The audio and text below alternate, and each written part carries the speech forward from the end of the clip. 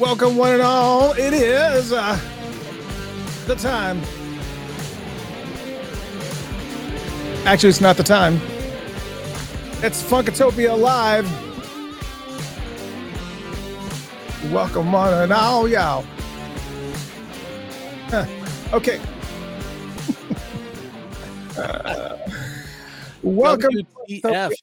Welcome to Funkatopia Live. I am your host, Mr. Christopher, with my illustrious co-host, Jeff Page, is in the house. And we've been gone a couple weeks, but as I said, when we take a break for a couple weeks, then we come with it. We come with it. I actually had all my stuff, my jewelry and whatnot, like my necklace and everything, and I didn't wear any of it. I don't know where my bag of goodies went to, so whatever. I'm gonna be blingless tonight. I can't go blingless. I feel just as naked without at least something. I'm just not comfortable without something. Well, welcome one and all to Funkatopia Live. We have a very special guest tonight that will be joining us here momentarily after we get through the news. Robin Power Royal. Many of you know her as Robin Power. Some people know Robin Power Royal, and a lot of you Prince fans know her from Graffiti Bridge, but her resume and life are so much more colored and adventurous than just that little film. Deep. And I wanted to actually capture a couple of clips from that movie to play during the interview. So for those of you who are listening on the Funked Up app, you should go ahead and visit us on facebook.com/Funkatopia or youtube.com/Funkatopia. And then you can actually see some of the visuals that we're going to have. And Robin's going to have some visuals in the background as well. And, it's going to be a visual Tuesday. It's a very, very visual Tuesday. So those of you who are just on the app, you know what to do. Next time you're where you can be, watch the show, then you'll catch all the stuff you didn't see visually. In preparation for the show, you obviously saw on Facebook, we actually had a lot of dialogue of people going back and forth talking about just Robin in general. Whatever. Some people are a little bit concerned that there's just some concern, obviously. Right. And that's fine. I get it because she got to date Prince and you didn't. I got it. I understand. That's probably not what it is. It's just kind of obviously, you are already well aware that here at Funkatopia Live, we are very, very respectful of Prince's legacy and the stories and making sure that we continue to move his legacy forward. Right. But you also have to understand that there are people that have lots of stories. You know it. We all know it. There were tons of stories. The man slept 2 hours a day. There's tons of stories. He's affected tons of people's lives. He's been in tons of people's lives. And you've seen all the books that have been written, the countless books that have been written. I mean, Maite's book, Des Dickerson's book, Brown Mark's book. It's all these people all have their own stories. Everybody that was in Prince's life for a specific period of time, they all have stories. And it's their right to be able to share those stories however they want, whenever they want, in whatever type of situation that they want. It's just, you have to be able to respect that. Exactly. So I wanted to make sure that you guys understand, if you guys are easily offended, you go. I would go ahead and go ahead and leave. Yeah, might as well go. Because it's going to be no holds barred tonight. We just want to have a little bit of fun. We want to get Robin's stories, and she is she's got some amazing stories. So I just want to get some of those stories. Go ahead, Jeff. And let me just say that doesn't mean anything's going to be negative or positive, because remember, this isn't about negative or positive. This is about what happened. That's it. And someone who wasn't there shouldn't complain about whether something did or didn't happen. Bottom line is, someone else's truth may not match what you want to hear or believe, and either let it go or just don't be here, because that's just what it is. So Robin Power is going to be here, and she's going to speak and say whatever the topic is and whatever we're talking about, she's going to tell her truth. And it may be beautiful. So come in open-minded. I'm going to make sure it's beautiful. That's all I'm saying. He got no choice. It's Robin Power Royal. You see it? Right. All right. So here's what we're going to do. I'm going to say a little bit more, and then we're going to bring her in. And we're just going to just go ahead and just let this night happen. Obviously, Jeff Page, you know how many moving parts I have going on right now, especially with the video. We tried to play a video directly from my computer, but whatever the reasoning was, it was getting really, it was getting bumpy. So I uploaded some videos here. And so it's really important to understand that if I play a video, we cannot talk when that video is playing. So that kind of sucks. So just know that I have a couple video clips that if I have to play them, nobody can talk over it. We can't talk over it. So we just got to be careful about that. But anyways, all right, let's do it, shall we? Here it is. Welcome to Funkatopia Live. Again, I am your host, Mr. Christopher. If you're just joining us, and my co-host, Jeff Page, is in the house. Tonight, that's his thing. You got no choice. You got no choice. And tonight we have a very special guest, Robin Power, also known as Robin Power Royal. Now, since a majority of Funkatopians here are huge Prince fans, and once again, I told you there's portions here that are going to be very visual. So hopefully you're watching on Facebook.com/Funkatopia, or you are watching on YouTube.com/Funkatopia, because we got a couple video clips I'm going to be playing here in just a second. But if you're listening on Funked Up, I think you might be able to visualize what's happening here. But for most of you, the moment that you laid eyes on Robin Power was probably during this scene. Some of you that's probably where you remember her from. That's probably the first time most people laid eyes on her. But most guys, I would probably say,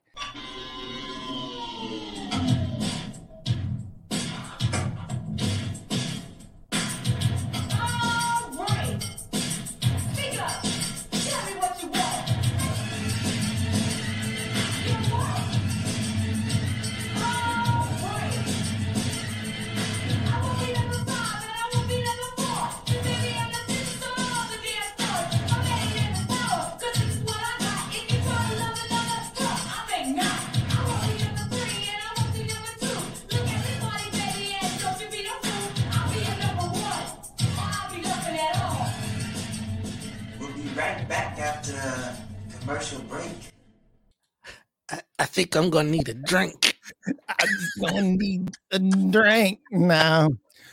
All of that to say that there are way more layers to Robin Powers, and her resume is insanely deep beyond Graffiti Bridge. And most of you only know her from Graffiti Bridge. And we're about to remedy that situation tonight. We're going to dig into all that and more tonight on Funkatopia Live. So without further ado, please welcome to the stage, Robin Power Royal.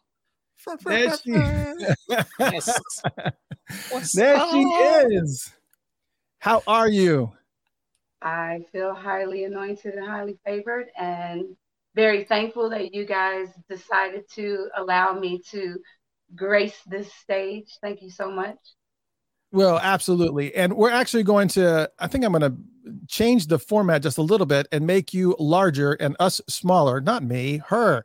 And then what we're going to do is because she actually has video playing behind her that's got a lot of neat, just a lot of video clips and stuff that are going to be going on behind her. But we're going to be talking about you tonight, dear. And I hope you are ready to share some stories. And I hope you're ready. You're all comfortable. You got water. You're all ready to go. And let me say before you start, we thank you. Yes, there you go. While you drink that, we thank you for being here, because this is going to be a fun night. That is alkaline water. Yes, and again, once we start getting into some of this, some of the more risque material, all I can say is, I'm sorry, Miss Jackson. Ooh,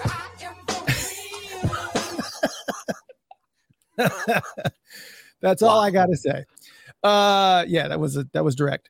So anyways, I hope you guys are that has nothing to do with you, Robin. But anyways, I wanted to make sure that you were okay with talking a little bit about your, talking a little bit about your personal life, because I know that a lot of people want to hear a lot of the Prince stories that you have, but I kind of wanted to get to the core of who, about your life and your background. And so I wanted to make sure that was going to be okay to do tonight. Well, I really appreciate that. And yeah, that'll be fine. As I just wanted to make sure that you guys can hear me clearly. And I'm a little nervous because this is a different type of a talk show, I guess. Or is it a talk show or a vlog? This is a different platform than I've ever been on before. So each one is like a different experience for me. So I am a little bit shy. And as the night goes on or the conversation goes on, just give me a minute to, ease into this. Okay. Absolutely. That's perfectly fine. Yeah. And again, we want you to be comfortable as possible, so if you need us to kind of, spend some time kind of talking, we can do that too. Absolutely. But I kind of wanted to get a little bit into your background, kind of, a lot of people want to know how you eventually, got to meet Prince and all that. But before we get to all that, I do know that am I correct that you're originally from Chicago? Born and raised on the southeast side of Chicago, went to South Shore High School. Went to school in Chicago, Illinois. And I was also a Chicago Bulls cheerleader when Michael Jordan was on the team. So nice. A Chicago lovable. Yeah, I am a Chi-Town street kid, basically. And you, at one point in time, now, why did you move from why did you stop being a Chicago Bulls cheerleader? Oh, for a lot of reasons. Number one, you had to rehearse. You had to practice 3 times a week. You got paid $40 a game. You had to wear these special stockings that were called legs. So you had to wear these special stockings that cost like $7 a pair, and you had to have 2 pair for every game. So while the players were out there becoming multi-millionaires, the cheerleaders were busting our asses, and we were literally getting paid $40 a game. And then you did a lot of promotional gigs, and those promotional gigs you didn't get paid for. So if you were like me, living on my own, waiting tables, being a waitress at Bennigan's downtown in Chicago, or working a regular job, 3 days a week, rehearsing the game, and then whatever promotional gigs, it was pretty difficult decision. Although I really liked the opportunity and it was a lot of fun and I would have liked to have been more involved, I really didn't have that much of a support system. So I've been on my own since I was 16 years old, literally my own apartment, been on my own. At the time I did have a boyfriend that was helping me out, but I still was working hard, like working really, really hard. And I had to choose. I had to choose between life and, shaking my ass on the court, being a Chicago Bulls cheerleader, running around, doing charity work that I really, really love to do. That part was okay. That was wonderful. The charity work was great, but we didn't get paid $40. And then you spent $40 on stockings. Like you literally had to have a brand new pair. So you really only got paid $20 a game. Now you do the math. Come on now. Right. Yeah. Well, now what's interesting is that, you're known as Robin Power, but your name is Robin Power Royal. And that is primarily because I'm kind of going out of the timeline here, but you were married to the NBA baller, Donald Royal, who played, he was with Timberwolves, Spurs, Warriors. He was with like a bunch of different, and where in the timeline, does that fit in? Was he involved with anything that you had to do as far as, did he know you as a cheerleader, or was this like totally removed from a different timeline? Completely different timeline. Okay. So how long were you married? I was married for 9 years, but I was with Donald for a total of 15 years. And we dated for 5 years before we got married. I met Donald at Paisley Park. Yeah, okay, that explains quite a bit. That's the land of romance. It is. To the nines. Donald was a Timberwolf. He was playing for the Timberwolves. Yeah. Okay. That makes even more sense than that. So, when did that relationship end? Quite some time ago. quite some time ago. We were married for 15 years. I mean, we were together for 15 years. But as far as dates are concerned, because, all the whole, divorce proceedings, when I asked for a divorce, when we separated, when we actually got divorced, there's a lot of intricacies to that. So we'll just say quite a while ago, over 15 years ago. So did you keep the last name because it just flowed well, or is there another reason why you kept the name? Well, I kept the last name because I felt like Donald was sent into my life to give me something that belonged to me.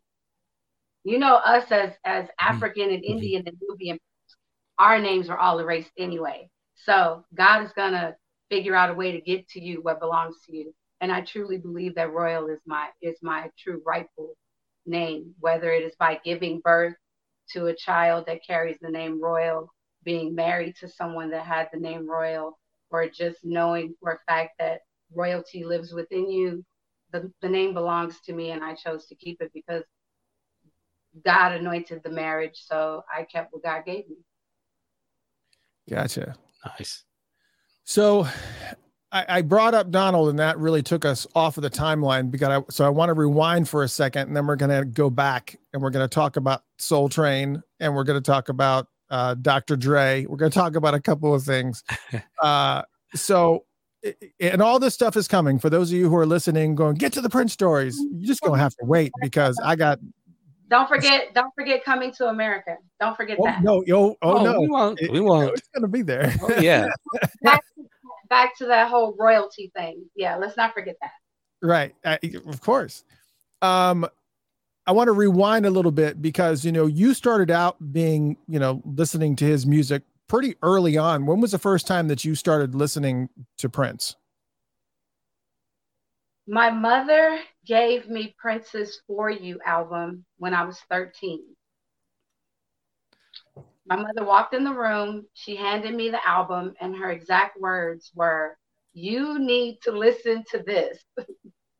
Now, I had no clue who Prince was, why my mother gave me the album, other than the fact that I was a very mature 13-year-old. So as I listened to it, I could kind of understand why she gave it to me. But she gave me the For You album, and then she bought me the Prince album, like directly after it. The For You album had already been out, and the Prince album had just come out. So I received the gift of Prince and the music that Prince created at the tender age of 13 years old. It's quite an initiation. Yeah. It's a good start, though, right at the beginning. And I had read something. This is actually a quote from you in an interview you did a long time ago. And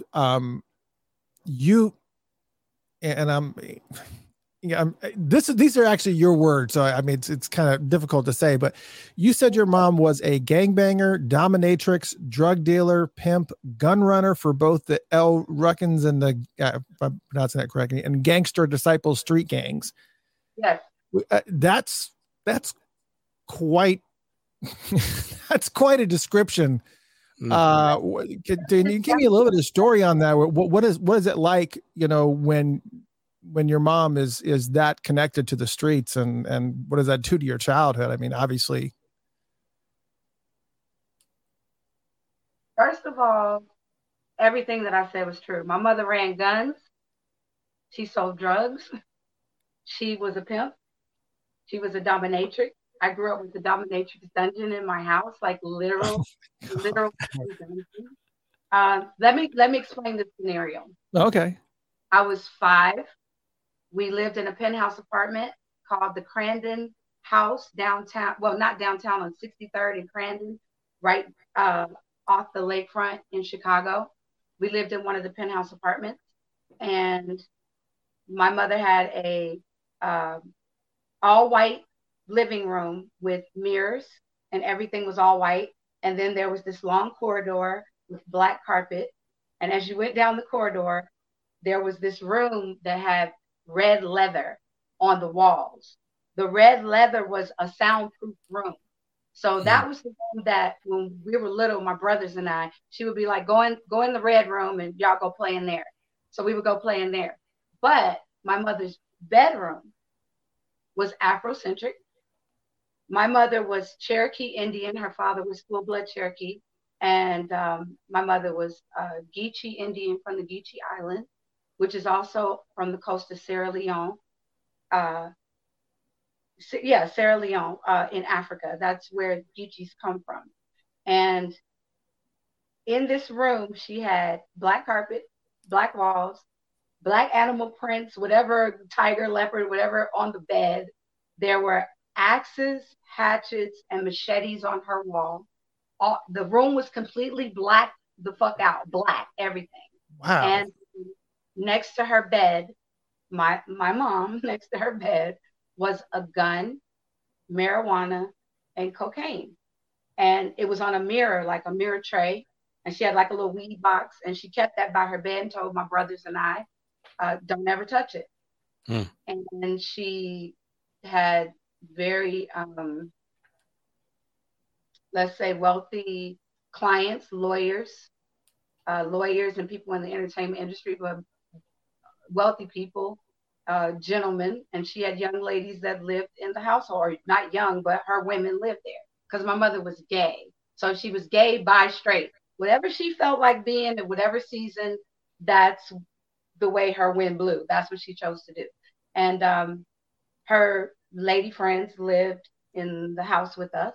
But as I got older, I started to realize, okay, actually, did they really live there, or was this like some sort of organization going on? And as I got older and reflected back on what was going on, I started to realize, okay, and my mother started telling me more later in life, I realized exactly what was going on. But they were beautiful women. There was a time when four girls lived in this particular house, and I was my mother's shadow. So my brothers were boys. They were young. They were out. They were running around. You know, my mother kind of kept me close when I was that young. And I just was peeping around every corner, and I saw a lot of things that probably a 5-year-old shouldn't see. Right. Wow. Yeah. But she was also in the El Rookins and the Disciples.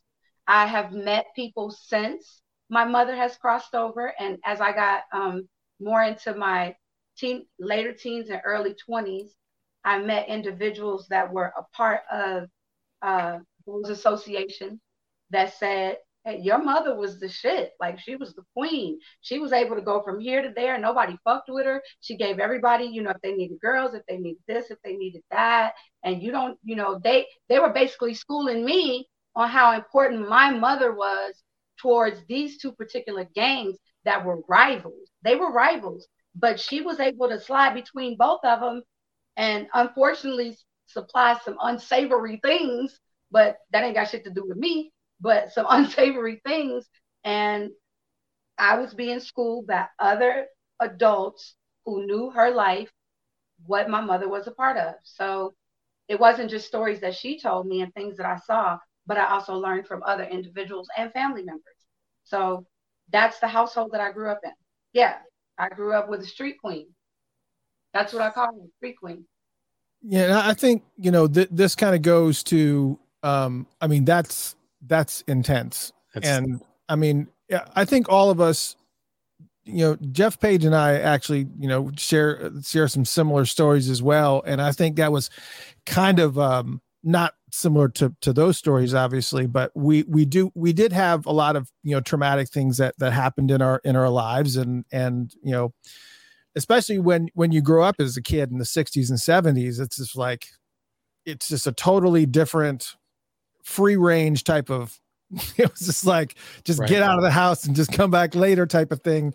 And you ended up just living your life and learning the hard way. And it's just, let me tell you something I've never told anybody before. Well, I haven't told a lot of people, but I took acid when I was 3 years old. When you were how old? 3. Oh my! Wow. It had to be was it by accident? Accident? It had to be. It was by accident, and I'm so happy we're doing this because I wanted to tell you guys things that probably close people know, but strangers don't really know about me. So my mom had some acid. She dealt with drugs, so she had acid. She dealt with drugs closely all the way up until she crossed over. So I grew up with a mother who did drugs, sold drugs, and at a point in her life was a drug addict. So all of those, check all of the above. Okay, so my brother was 2, I was 3. My older brother was like 9-ish years old. And back in the day in Chicago, they used to have these candies called BBs, and they were red, white, and blue, and you could shoot them out of a straw. And I guess they took them off the market because it would put somebody's fucking eye out. Like, it didn't make sense for kids to be able to shoot little hard pieces of candy out of a straw. So, right. But it looked like candy, and it fell on the floor. She had like one of those tabs of acid, and it fell on the floor. And I thought it was candy. I clearly remember it like it was yesterday. And I picked up the little candies, and I was like, "Oh, like BBs." And I picked it up and I put it in my mouth, and I was good. It didn't taste good, but I was good. So a few minutes later, my mother came in the room, and she was really hysterical. And it was in the 60s, so I was 3. So yeah, it was still like 69. So still in the 60s when people were doing that kind of stuff pretty freely. So she started screaming and she was crying, like, who took the pill off the table? Like, who took the pill off the table? And she kept saying off the table. And all of us are looking at each other like, off the table? What do you mean off the table? And all of us are saying, we didn't take it. I didn't take nothing off the table. What I got was on the floor. So my younger brother was 2. He started crying because my mother was crying. When he started crying, he said, "Mommy, me." And he didn't know what he was talking about. My mother grabbed my younger brother and she made him, vomit. "Reggie, I love you. The truth is the truth. This is my truth." My little brother's name is Reggie. Made him vomit. And she thought he was fine. She called this dial-a-nurse people and asked them what happens if your child takes a bunch of aspirin. She said it was aspirin. And they told her to give the baby milk, make them vomit, keep an eye on them, and if the child becomes lethargic, to bring them to the hospital. So she sat my brother in the high chair. I heard the phone conversation. I saw her put him in the high chair. My mother started cooking. Everybody was good. And then I walked into the kitchen. And when I walked into the kitchen looked like it was on fire. Like the whole fucking kitchen was on fire. And I started screaming, "Fire, fire." And my mother turned around and said, "Oh my God, that's where it went." And then she picked me up. She put me on her lap. And then she turned me over. And then she just started patting my back. And she said, "Robin, it's going to be okay. Robin, it's going to be okay." And then I'm looking at the back door, and it's like a screen door.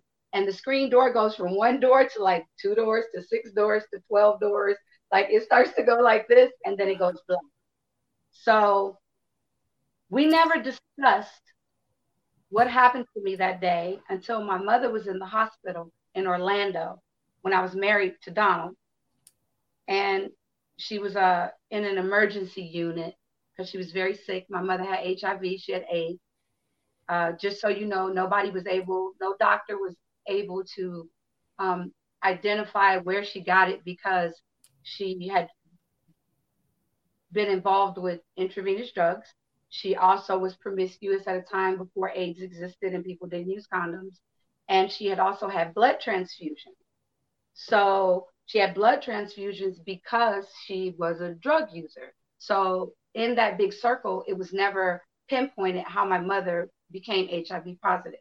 So in becoming HIV positive, she had a lot of times that she had to go to the hospital under crisis. So this particular time I was about 32 and my mother says, my birth certificate, I'm forever 17, just so you guys know. I'm a teenager, but that piece of paper was about 32 years old. So my mother said, "Would you like to know what happened to you the time that you took the acid?" And I said, "Yeah, I would like to know what happened." She said, let me tell you exactly what happened.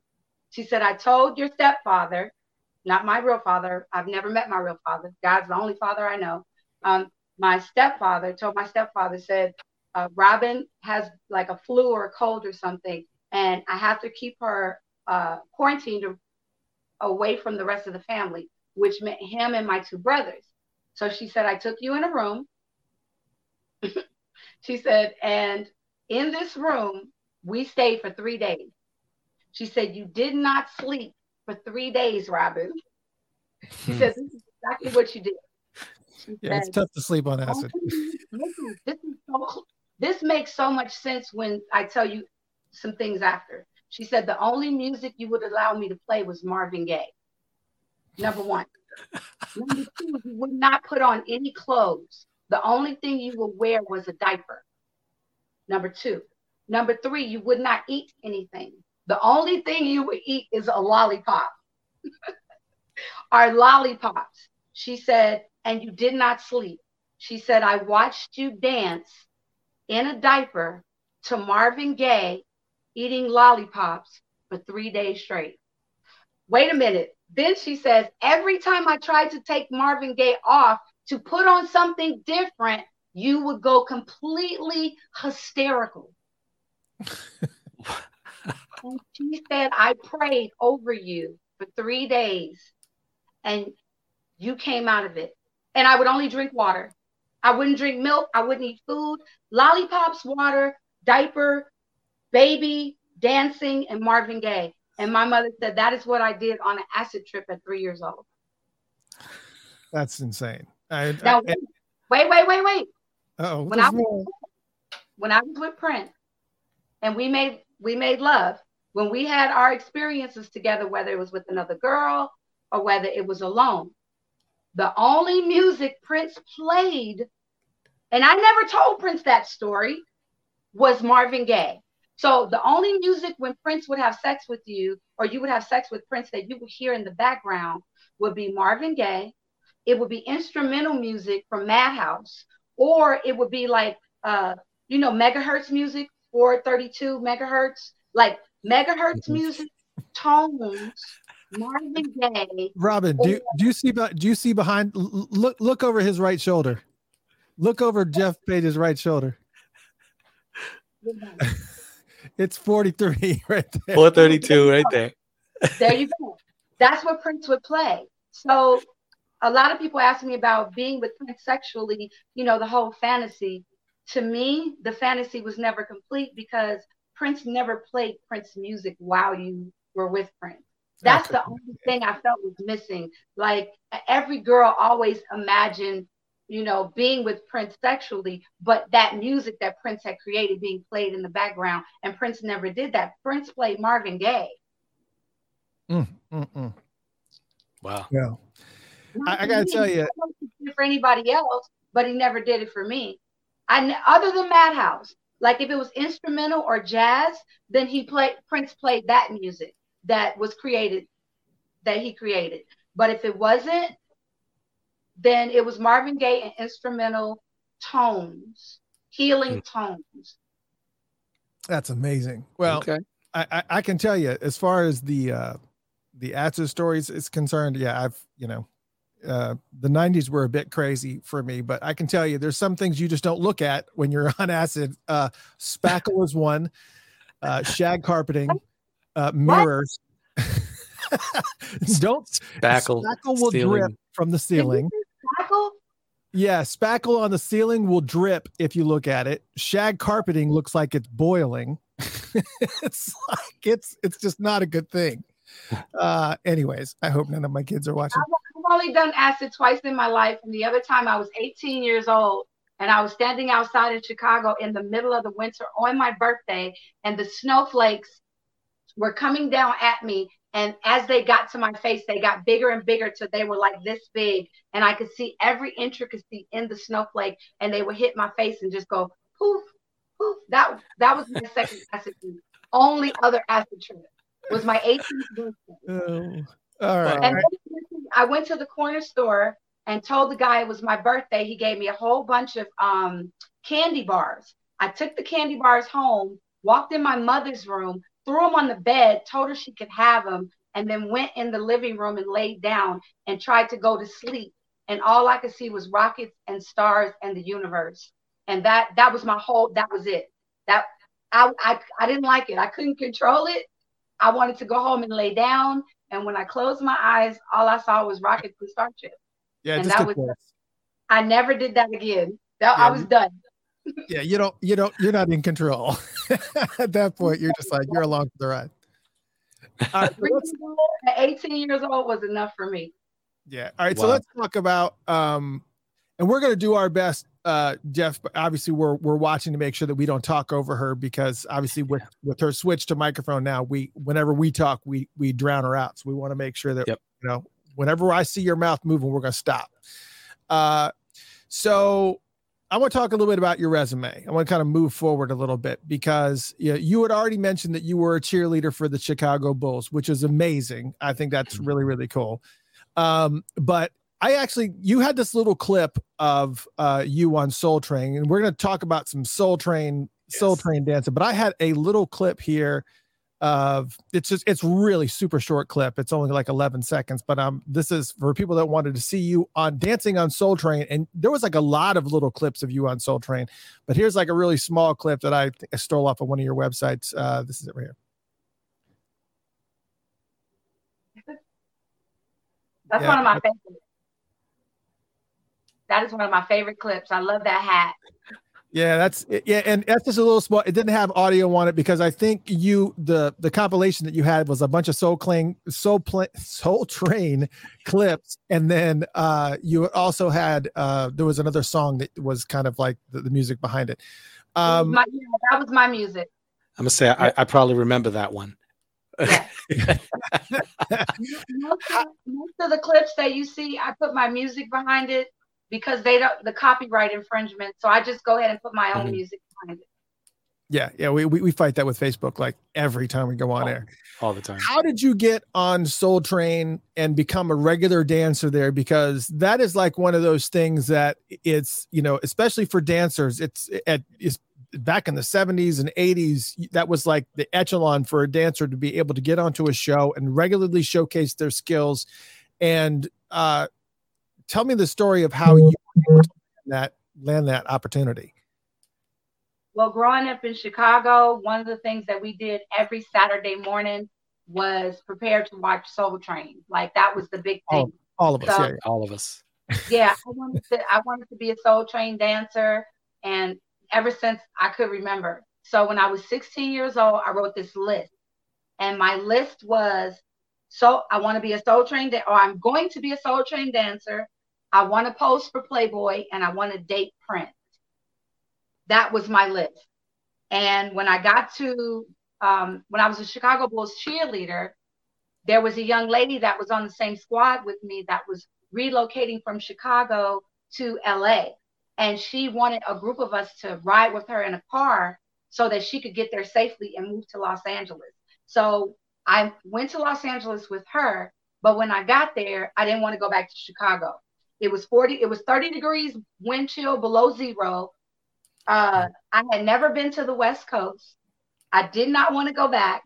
So I moved to LA. I got a job working as a cocktail waitress in a French maid uniform at Marie Callender's at the restaurant. Nice.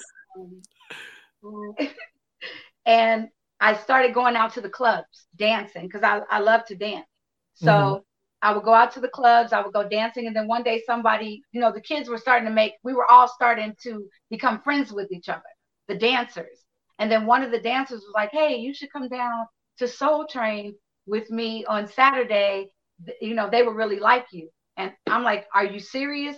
That's like one of the main things that I have to do, like right now, since I moved here. So we went to Soul Train. They let us come in. They let us dance on the floor. And while we were dancing on the floor, I asked my friend, I was like, I want to dance on the stage. And they said, you can't just get on the stage. You have to get permission to get on the stage. I said, well, who do I need to talk to? They said, you need to talk to Eric or Don, but you can't talk to Don without talking to Eric. So I said, well, who's Eric? They pointed Eric out. And I went up to Eric and I said, Eric, my name is Robin. I'm from Chicago. I'm a dancer. I want to dance on stage. And he said, so you think you're good enough to dance on stage? I said, yes, sir, I do. And he said, well, go dance on the floor. I'll watch you and I'll let you know. So he walks up to Don Cornelius. I go out on the floor. They turn on the music. And when I kid you not, the song was not even halfway over. Eric came over and said, go up there on top of the rafter. And that's where I started. Nice. That's awesome. How long did you do that for? 2.5 years, like 2.5 seasons. Wow. That's incredible. Now, all right. So again, because of the way that I had to upload these videos, when the video is playing, we can't hear anything that's going on. But some people actually may remember you from this as well. A lot of people don't know that you were in Young MC's Bust a Move video. And so I'm going to play. I actually took like a bunch of little clips of you and just put it together just so that the song wouldn't be continuous. So the song's going to bounce around a little bit. But again, so when this video is playing, we can't really talk, but let's take a look at Robin and Addison here on Bust a Move.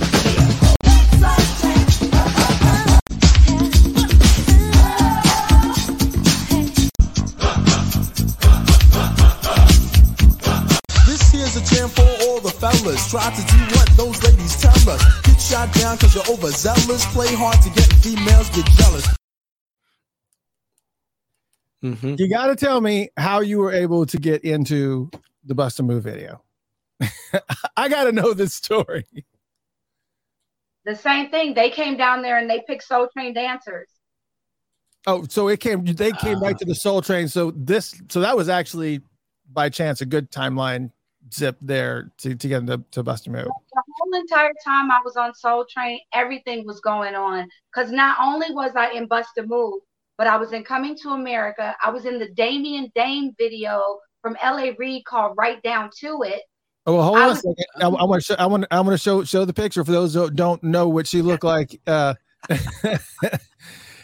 she. Were you officially Miss Black Awareness in Coming to America? As far as I'm concerned, I was, yes. I won that day. Yes, I did. Yes, I did. Yes, you did. Yes, you did. Let me tell you the story on how I got into Coming to America. Okay. So when I moved from Chicago to LA, I was living with my roommate, the same girl who was the Chicago Bulls cheerleader, right? So she was an actress. And she was so serious about acting. Like she was doing her headshots. She was sending them to all the agencies. And I was really proud of her. Like she was really ambitious and she was very serious about becoming the next big thing, a big actress. And that's all she talked about. I stayed because it was warm. The warm weather is what really drew me to stay in California.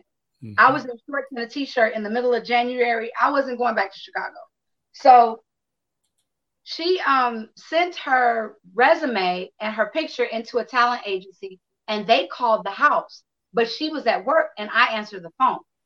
So when I answered the phone, the lady said, can I speak to, and then her name was Lee Ellen. May I speak to Lee Ellen and her last name? And then I said, well, she's not here. Can I take a message? She said, can you tell her that we have an audition for her for a movie called Coming to America with John Land. The interview is going to be with John Landis. This is the day, this is the time, and she needs to wear a swimsuit.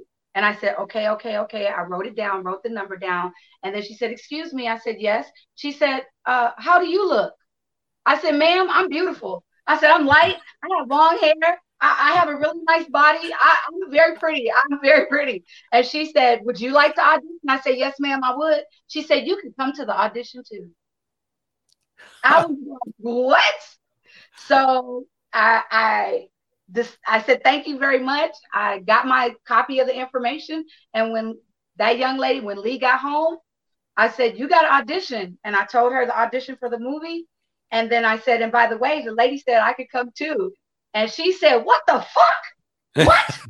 What do you come to? I said, the lady said I could come and I'm going. And I went. I got chosen. She got chosen. She's on the stage with me. John Landis chose us, and then I moved out of her apartment. Oh right? Yeah, because it's gonna be ugly. It's competition at that point. Yeah. Yep. Yep. All right, so and this is out of line in the timeline, Jeff Page, but I also want to hear the story on this little film right here called House Party. House Party, yeah. I don't have a video clip, but you got to tell us about how you landed into House Party. Also, we got to hear about this.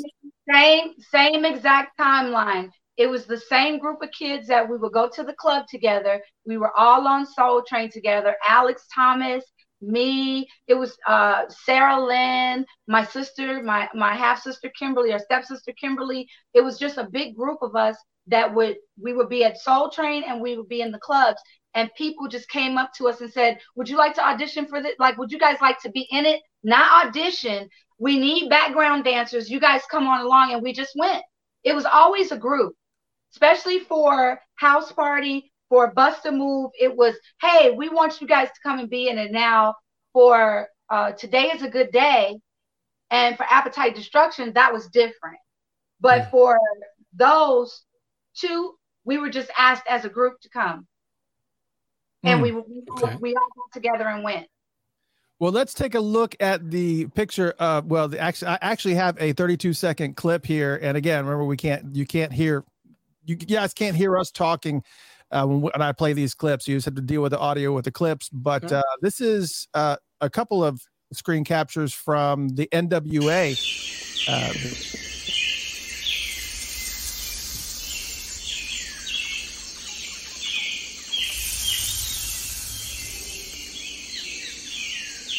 Steve's my appetite for destruction.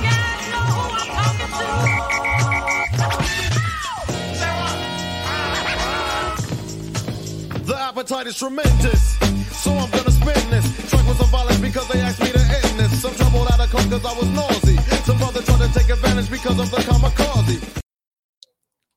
Yes. Oh yeah. So all right. This is one of those things where it's just like one after the other. But again, here's the thing. Let me go ahead and say this too, because of the fact that Facebook is so heavy-handed with this audio, we may or may not get kicked off of Facebook. If we do, anybody that's on Facebook that's watching us, just go over to youtube.com/Funkatopia until Facebook kind of works through the stuff. But obviously, we got to play this little clip. We got to play this little clip here from Ice Cube as well. We have to play this little clip too. Hold on. I've been trying to dig since the 12th grade. It's ironic.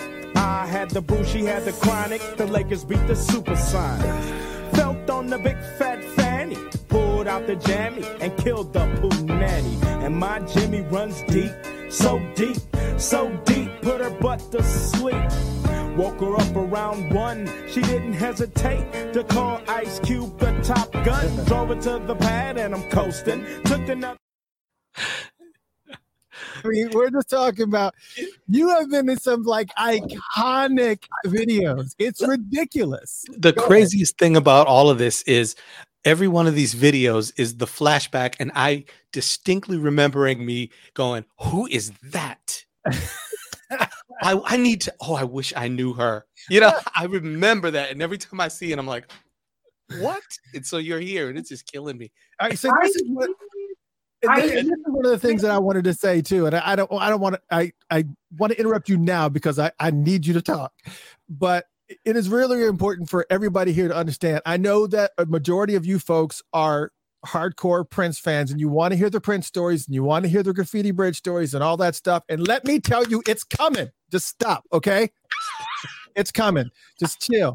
But what I want to make sure that you understand is that this woman's background and resume is off the friggin' charts. And a lot of people miss this about Robin. And this is what we wanted to rectify tonight. Exactly. Is to make sure that you understand she is not just a stand-in or somebody that had a little bit of a part in Graffiti Bridge.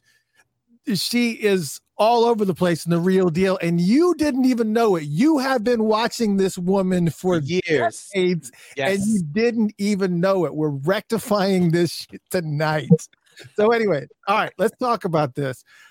Because not only do I want to hear the story about how you landed NWA and the Ice Cube scenario, but I also want you to tell the story about how you ended up being an interior designer for Dr. Dre. So we got a few stories that we got to fill in here, and then we can kind of move forward. So just go ahead. I'll let you talk. Okay, so let's get this started. Now, everything that I've gotten in the industry, I never had a manager. I never had an agent. Crazy.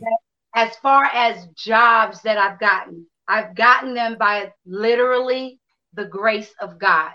By a phone call, someone walking up to me, asking me to be a part of it.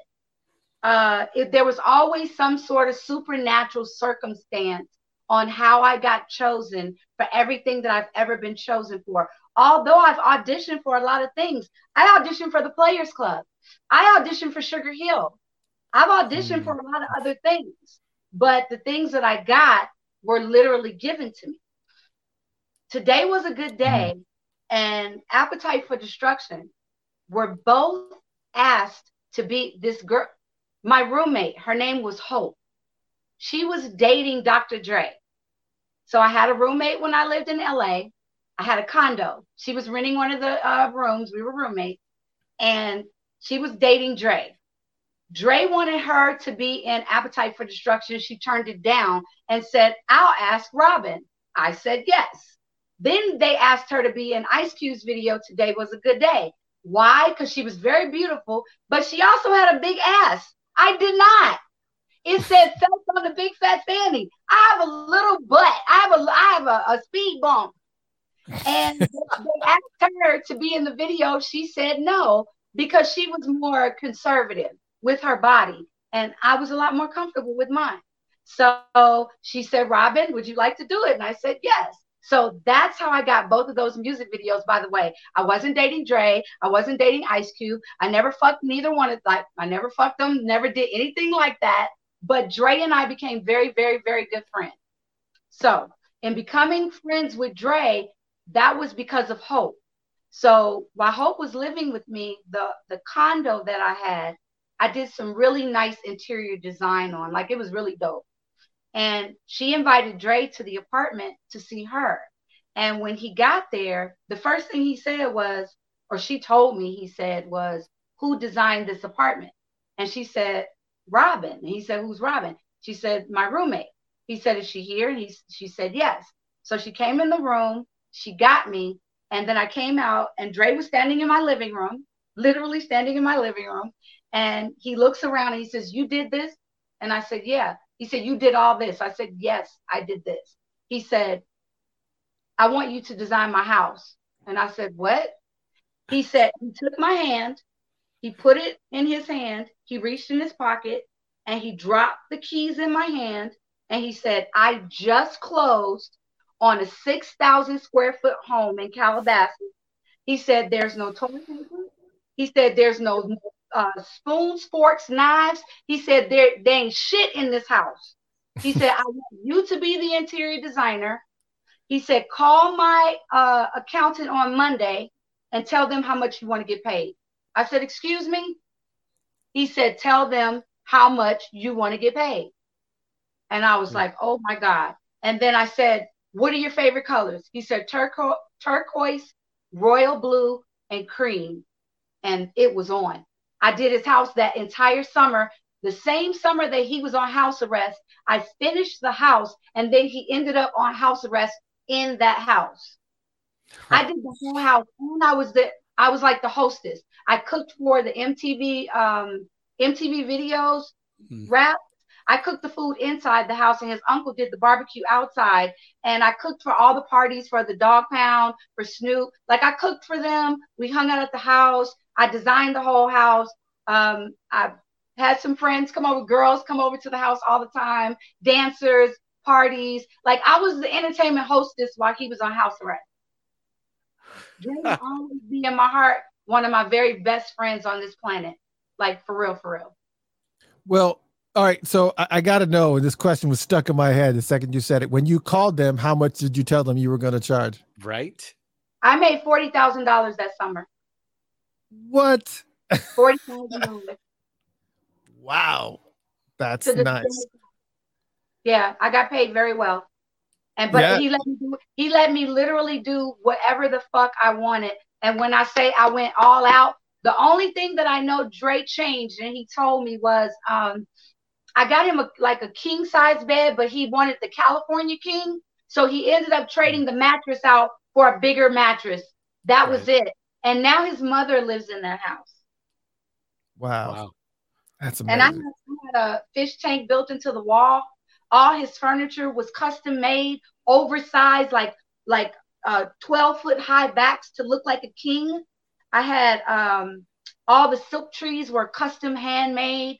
The curtains were all custom done. Everything was custom done. He had a custom marble pool table with a gold top instead of a green top, African painted gold and black statues. Like, it was really, really beautiful. A custom made leather sofas, everything was done, was dope. I did a good job. I'll pat myself. Oh, wait. I also did his condo. So not only did I do his house, but he hired me to do his condo, and that was an additional $10,000. So I did his condo downtown. I have pictures of everything.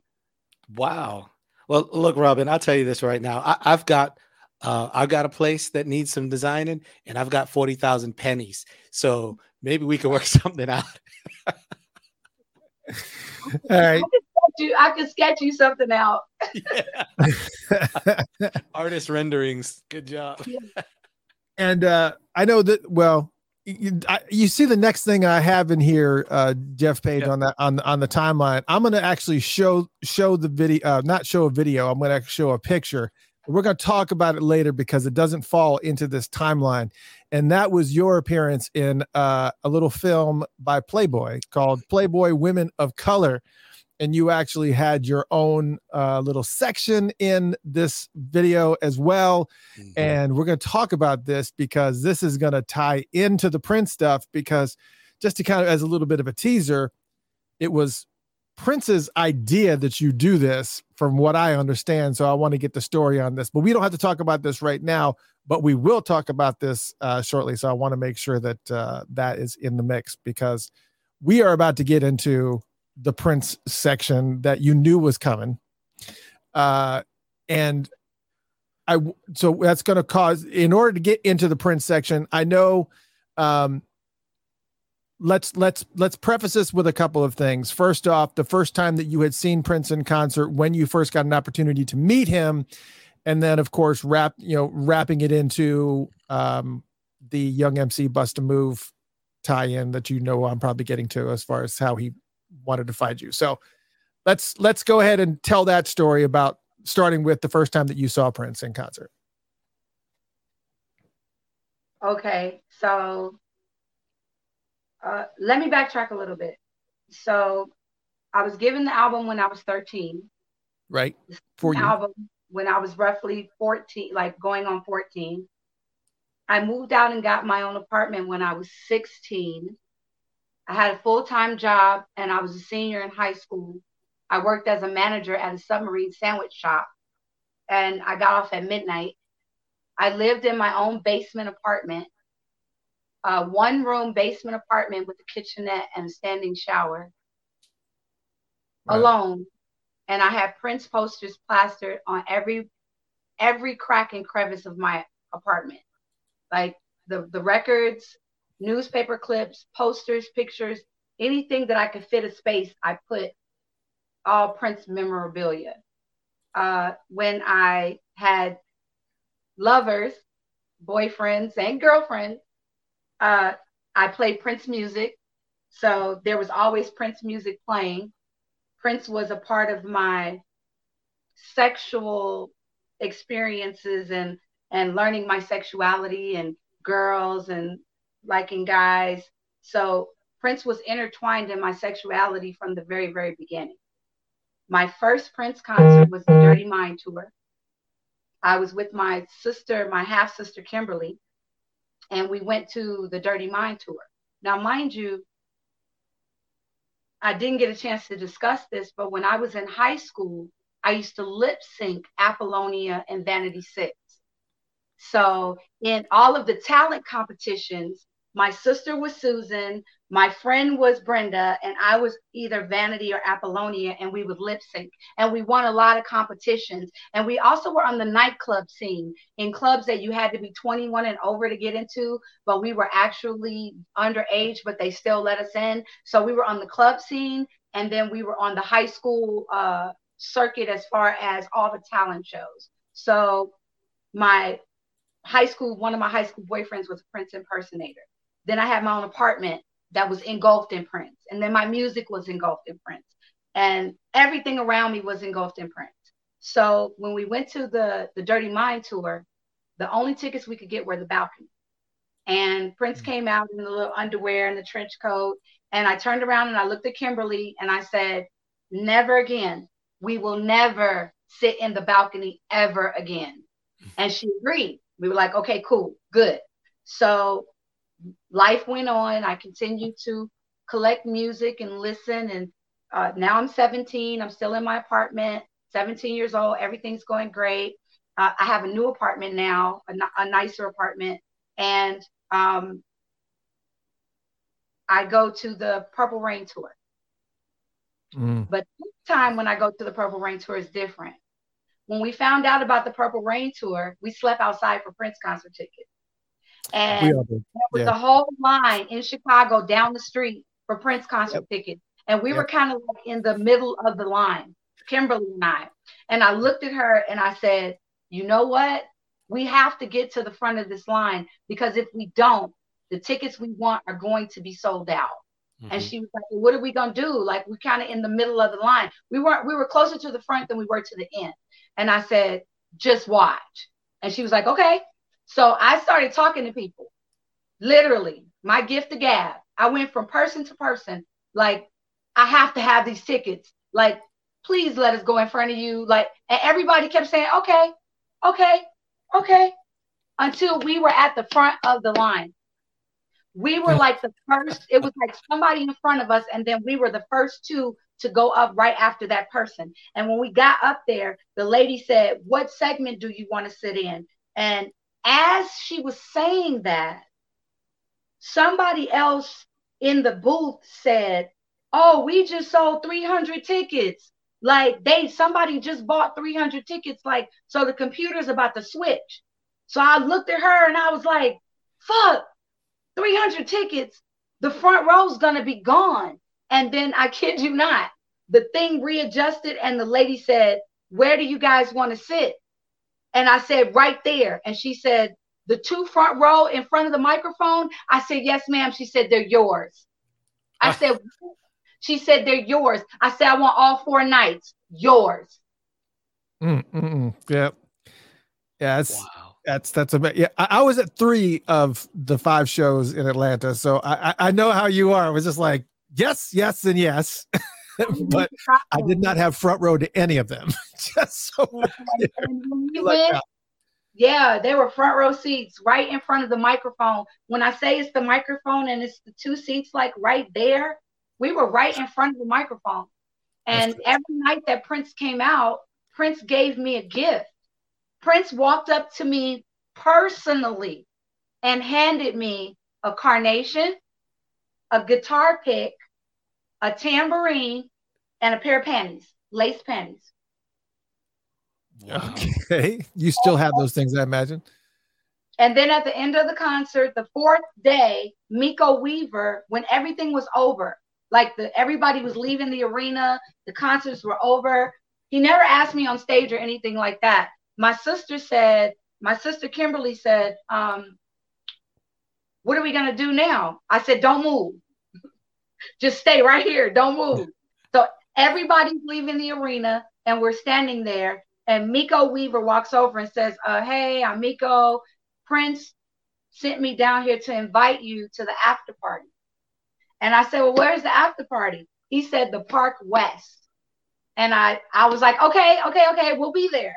And then Miko walked away and I looked at Kimberly and I said, oh my God, what are we going to do? I don't have an ID. I'm only 17. So I said, we're going to go anyway. So we left, we went to the Park West. And when we went to the Park West, we were standing outside I knew we couldn't get in. I didn't have ID. And all of a sudden, Chick, y'all remember Chick, right? Yeah. Oh, yeah. Chick comes to the door. He sees my sister and I, and he tells security, let them in. And I'm like, God, thank you. Can this get any better? So Chick leads us to the VIP area, and there's a rope, a velvet rope, purple. And there's one side, there's a group of people, and on our side, there's a group of people. And we're in line. And then there's the big VIP area with these huge columns. So Prince comes down the line, and I had a gift. Like, I had this gift for Prince, but the gift was not from me. There's a young lady, another friend of mine, who had a crush on Prince and said, if you meet him, would you please give him this for me? And she put a letter in it. And I told her, yeah, sure. I have no problem with that. So when he came down the line and he took my hand and he said, my name is Prince. I said, hi, I'm Robin. I said, I have a gift for you. For me? Yeah, for you. I said, but it's not from me. It's from a friend. She asked me to give this to you. And he said, okay. And then he took it. He took it into his hand. And then he handed it to security. And then he said, thank you. And then I said, this is my sister, Kimberly. And then they were introduced. And he kept staring at me. You know, the googly eye contact that he does, that Prince does. I always like to say that it's very difficult to call Prince a he, because Prince was extremely androgynous to the way that by me being bisexual and my true love for women, Prince was very much a boy and a girl. Very, very much. And I'll explain why in a minute. But Prince walks into VIP, and then he starts playing peekaboo, standing behind the column. Now, mind you, there's a lot of people in line, both sides. So I'm really not sure if he's like 100% playing peekaboo with me, but it felt like he was playing with me. So he was playing peekaboo, and I was like, this dude is like really tripping. Like, he really tripping. He just kept going like this behind the column. Like, so yeah, so I waited and I waited and I waited to be invited into VIP. Like, I just knew I was going in VIP that night. And Sheila E. came and Vanity came and Morris was there and Jerome were there. And they were like in VIP for a second. Different people came, and then they started to leave, and then Prince left. But when Prince left, Miko came over again and was like, look, we're going to the Hilton. Like, y'all could come down there. So my sister and I were like, yeah. So we left there, and then we ended up going downtown to this really nice hotel. And then everybody was just like roaming around in the lobby. We started talking to Morris. We started talking to Jerome. I met Vanity. Oh my God. I met Vanity. That was stunning. That was the only time I met her. And when I say that was a fantasy, a dream come true, I swear to God on everything, had I been 21, I'd have shot my shot. Like, I knew I was too young. I was too shy. I would have went for it. I would have tried. Mm-hmm. Yeah. She was so beautiful and she was so nice. But we all literally were in groups, like having conversations. And my sister and I just kind of were there in the groups. And it was like we were a part of it before we were even a part of it, you know? And then I sit there and I look for Prince, and Prince never, evolved that night. He never came around. And I went home with all these dreams and fantasies to my little apartment. And I continued my life as a Vanity Apollonia lip-syncing impersonator, living in a basement apartment with Prince posters everywhere. Like, yeah. So how did he come? So obviously we get to a part here where he's caught up with you again, Right. And this time he's actually coming to get you because of something that he saw. And then, wait. Did you say caught up? yeah, caught up. Caught up. Wait. No. Fuck that. I need a definition of caught up. What does caught up mean? Means that he saw you somewhere and you caught his eye. How about that? Here's one of the things. What was that movie? Jeff Page, you can help me out with this. What was that movie with Will Smith? Serendipity. Oh, sorry. No. It was a Will Smith movie, and where he was like a con man. Yeah. And he was he was setting things up so that he could make this. So he could make this.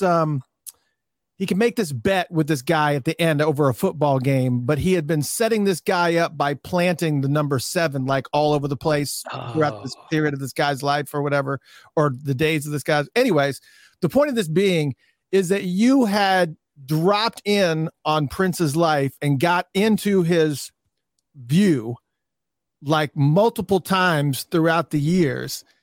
And then when he saw you, wait. No. Whenever he saw you. No. Don't give that away yet. Don't give that away. I'm just that's what I mean by caught. That's what I mean by caught up, though. Okay, I understand. So Prince caught up with me. So, we caught up with each other. Sure. We caught up. I got you. But this is how we caught up. Okay. So I had already done Bust a Move. I was already on Soul Train. And I had already done Coming to America. All of that was under my belt already. And also the Damian Dame video. I had already done all those things. So I was on Soul Train. But the way that we met was a mutual friend. I had a friend named Diana. Her name's Diana Mendoza. And she is absolutely stunning. Like Moroccan, gorgeous, beautiful girl.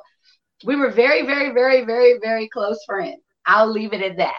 So our relationship, we were extremely close and we were living together at a certain point. And she was like, I'm friends with Prince because that's all I ever talked about. Like one day I'm going to see Prince again. When I do, it's on. Like I told everybody, when I see Prince again, it's on. So if you know anything about it, let me know. If he's in town, concerts, let me know. So she said, well, he happens to be a friend of mine. And I was like, okay. And she said, we went out a few times. And I was like, come on now. We were living in the same house. So you mean to tell me you got his phone number?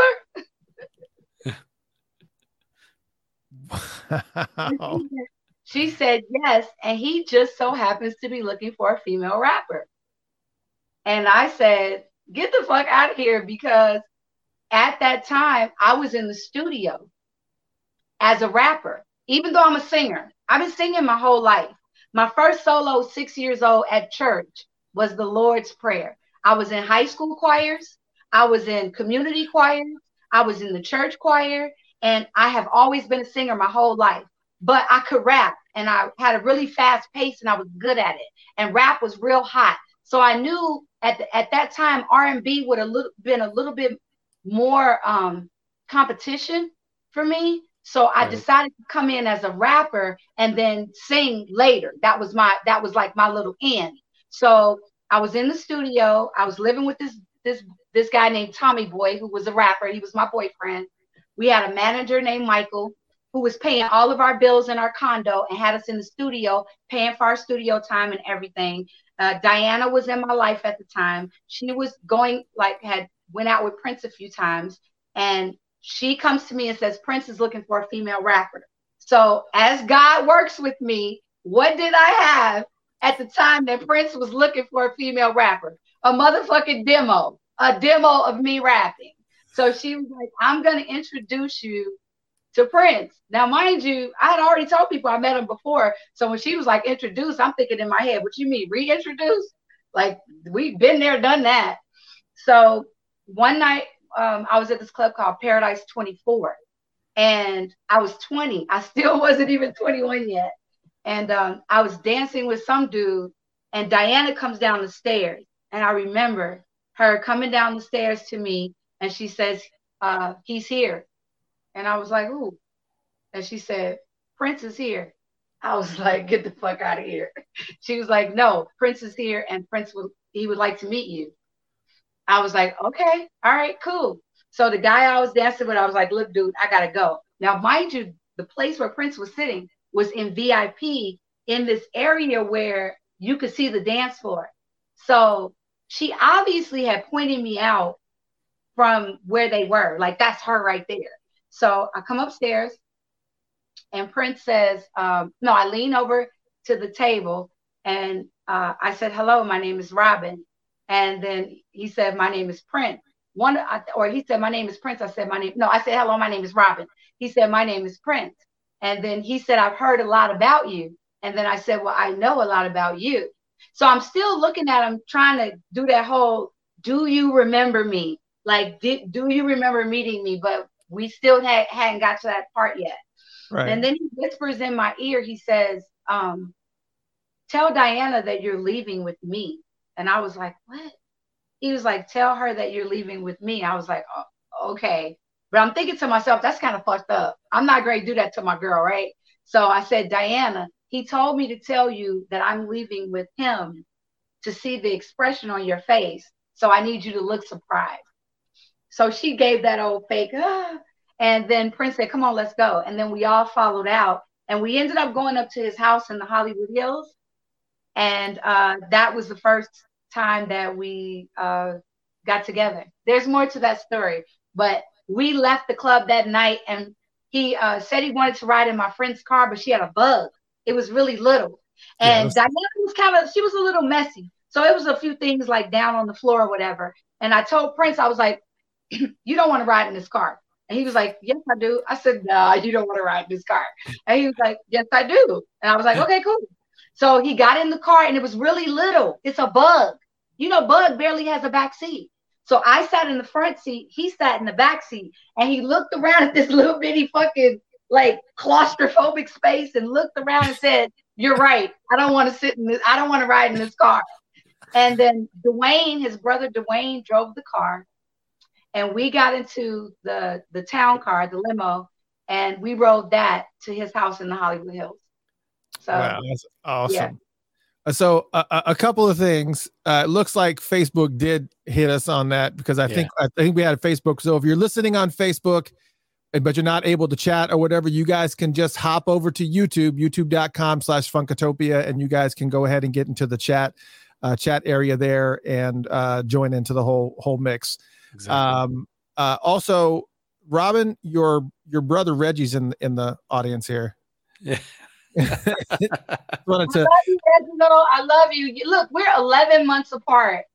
My brother is my closest, like, that's my little homie. We're 11, well, big, he's big now, he's tall, but we're 11 months apart. So we used to fight and love on each other like twins. So we actually are the same age for exactly 1 month every year. We're the same age. So that's cool. That's awesome. So, I mean, I guess, all right. So let's kind of, from what I've read, and I think I've read this to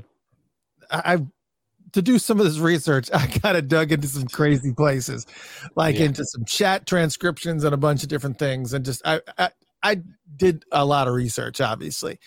Prince. Wait. Did you get information from Prince.org? Some of that. Yeah. Some of that. Okay. I got you. Yeah. Cause I know what I said and where I said it. So go ahead. Yeah. So I want to talk about how Prince moves you to Minneapolis and what that transition from hanging out in Hollywood Hills, which I'm sure more people want to hear a little bit more of that story, but fill in the gap between there and him moving you out to Minneapolis. So what happened was when we went to the Hollywood Hills, I told Prince, I said, I have a demo. But we were playing pool, just regular pool, not the strip pool that we ended up playing later, like in our relationship.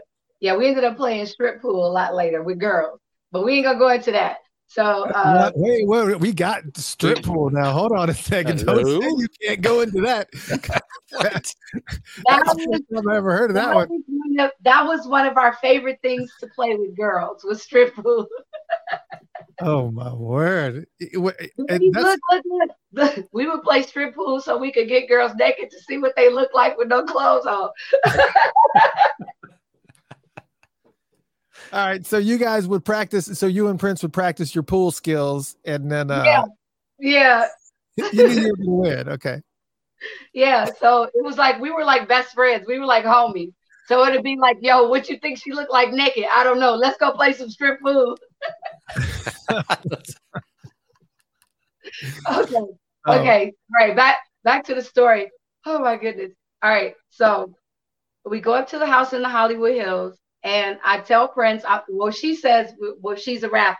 So Prince is like, so you a rapper, rap for me. I was like, better yet, I got a demo. I had a little tape that I carry everywhere with me. So I had my little tape, and I gave it to Prince. He was actually very impressed with the fact that I had a tape, and he did not know that I was going to meet him that night. So that was a one up for me for sure. So Prince goes in the room, he listens to the tape, comes back out, stands in the doorway, has the tape, and says, "Did you write this?" And I said, "Yes." I said, "The second song, one of my best friends, we wrote it." I said, "But I wrote the other songs." He said, "Well, I like the songs, I like your rapping, I hate the music." Of course he's gonna say he hate, he's gonna say he hate the music. So right, Prince said he hated the music. I didn't give a fuck. I was like, what? Like, to me, my thoughts were, did Prince just say out of his mouth that he liked my music, the way I rap and the way I write? Are you kidding me? So after that, we were in the kitchen, like there was food there. So some chef had prepared some plates and there was food, and we were in the kitchen and we were eating. And right now it's probably about 6 o'clock in the morning, real early in the morning. And my boyfriend, Tommy, who was up in the condo, out of respect, I said, okay, let me give Tommy a call. Just out of respect, I got to do this. So I told, plus I didn't want to come home to all my stuff in the street. Right. So I said, Prince, can I make a phone call? Prince said, yeah, go ahead and make a phone call. So I called Tommy, and Prince is standing right there. So I said, look, hi, Tommy. He says, hi. I said, I'm at Prince's house. Tommy said, what? I said, I'm at Prince's house. I said, I don't know how long I'm going to be here. I'm here with Diana. As soon as I'm done, I'll be home. Prince said, can I talk to him? Oh, no. I said, he's a rapper. Like I said, he was a rapper before I called him. Like, this is my boyfriend. He's a rapper. So I called him. So Prince said, can I talk to him? I said, you want to talk to Tommy? And his name's Tommy Boy. Prince said, yeah, let me talk to him. So I was like, Tommy, Prince would like to speak to you. So I hand Prince the phone, and Prince is like, hold it on. And then all of a sudden, Prince just hung up the fucking phone. He just hung up, like he hung up on him. And I said, why did you just do that? And he said, you can't use my phone again. I was like, what? He said, I said, why did you hang up on him? He said he was breathing in my ear. Oh, wait. How he said he was breathing in my ear. I was like, you asked to speak to him. I don't care. He was breathing in my ear, and you can't use my phone. And I just stood there like, okay. And I said, well, fuck it. I can't use the phone. He hung up. Let's just go on and finish with the night.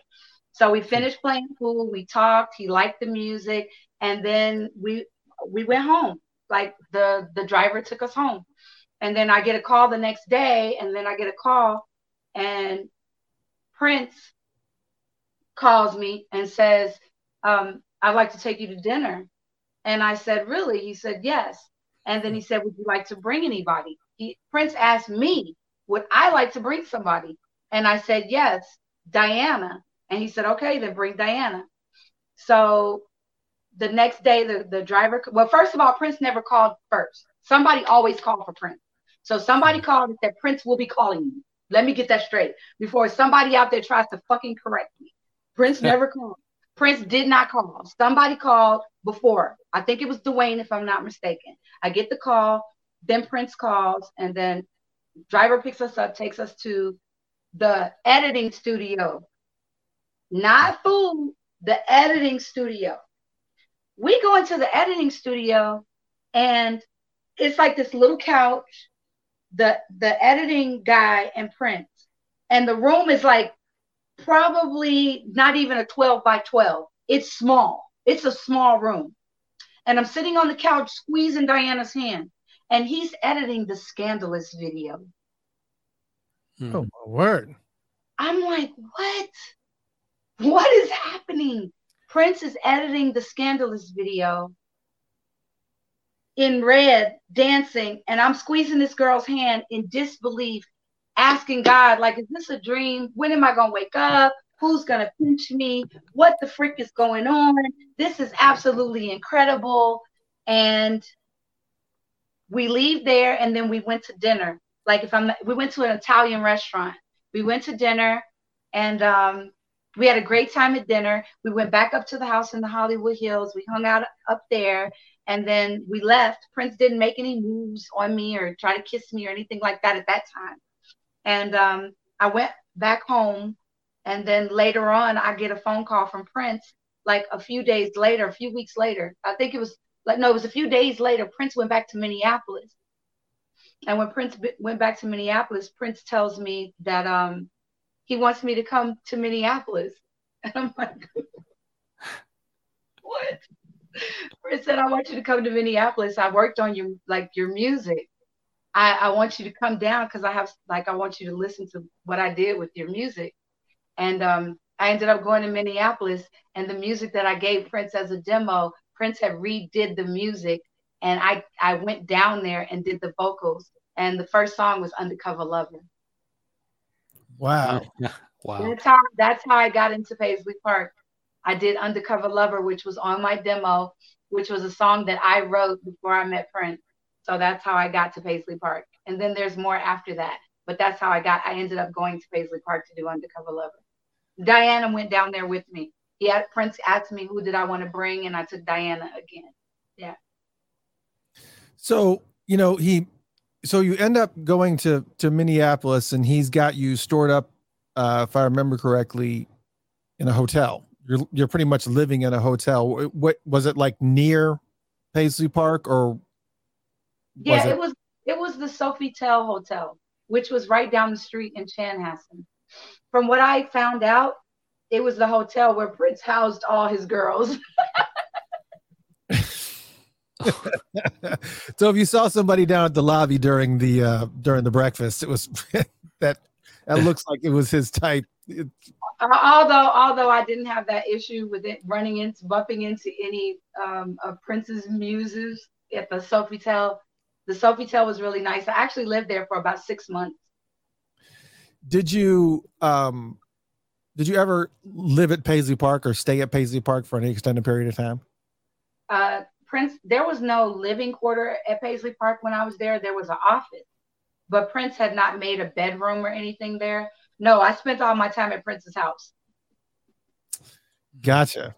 All right. To me, which was way better than Paisley Park. Oh, well, of course. Yeah, right. A little more private too, I'd imagine. And at the beginning of the show, we played the clip we played a couple of clips from Graffiti Bridge. There's obviously way more clips of you in Graffiti Bridge. So talk to us, because there's a bunch of different questions that I'm getting. So I don't know what's best to approach it in a timeline. I've seen some questions regarding the Thieves in the Temple video. I guess people were asking specific questions about, like, what's the coin that you're holding in Thieves of the Temple, some weird questions. I guess people need some filler, but also Sexy MF and Graffiti Bridge. So I've got questions that I see from all three of those subjects. Which one should we cover first? We can start with Graffiti Bridge. All right. Graffiti Bridge is cool. All right. So in Graffiti Bridge, and you play Morris Day's girlfriend, and but there's a couple of nuances here, because until I read it what I didn't know is that not only were you Morris Day's girlfriend, but I guess there must have been a line of dialogue that I missed, but you were also, in the story, the daughter of Billy, the guy who owned the Purple Rain Club. Right. Exactly. So what I the must story admit, I missed that piece. Yeah. Yeah, I was Billy's daughter, and Billy had crossed over to the other side and left a bunch of clubs to Prince, Morris, me, Mavis, and George Clinton. So these clubs were all left by Billy, from what I understand, all the clubs. And it was 7 corners. I guess Billy had got so big that Billy owned 7 corners. And when Billy died, everybody got their club. So that's what that was about. As far as Billy was my dad. Yeah. And Morris and I owned the Pandemonium together. Okay. Yeah. And I knew there was some kind of weird, there was, Yeah. I rewatched the movie over the weekend knowing that we were going to be meeting, and okay. It's just one of those movies. I just haven't seen it in so long. But all right. So what I also know about this movie is that your part wasn't even written into the movie until after the fact. So let's talk about how you got into this movie out of the gate and how you were able to get into the movie. Did you have to push for that a little bit, or was Prince just offered it up to you, or how did that work? It's funny because I just recently saw an interview with Jill Jones, and Jill Jones said that in Graffiti Bridge, because Kim Basinger had fell out of the movie, that Prince got bored, he got bored with editing the movie, was one of the things that Jill said. But what was funny to me was Jill said when Kim dropped out, that Prince just started asking everyone to be in the movie, or anybody that wanted to be in it. So I felt that was really funny, because when I met Prince asked me, would you like to be in my movie? And I said, yes, I would like to be in the movie. We were in the limo, and Diana and I both were in the limo. And Prince asked both of us, would you guys like to be in the movie? And I said, yeah, I want to be in your movie. I'll do anything. I'll be a waitress. I don't care. Yes, I want to be in the movie. And for whatever reason, Prince and Diana stopped speaking, but our relationship continued. And when we were dating, one of the times when I was in Los Angeles, before I moved to Minneapolis, Prince flew me in, and I was at Prince's house laying in the bed. So I was laying in the bed, and Prince said, will you read my script? And I was like, Graffiti Bridge. And he said, yeah. And I was like, sure, I'll read it. So before I got a chance to read it, Prince said, turn to page 39. And I was like, okay. And I turned to the page, and my name was at the top of the page. And it said Robin and Morris and Robin. And I was like, what the fuck?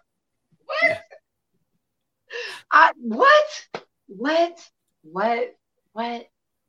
And then he said, I wrote you into the movie. And I couldn't believe it. I had my own part. Yeah.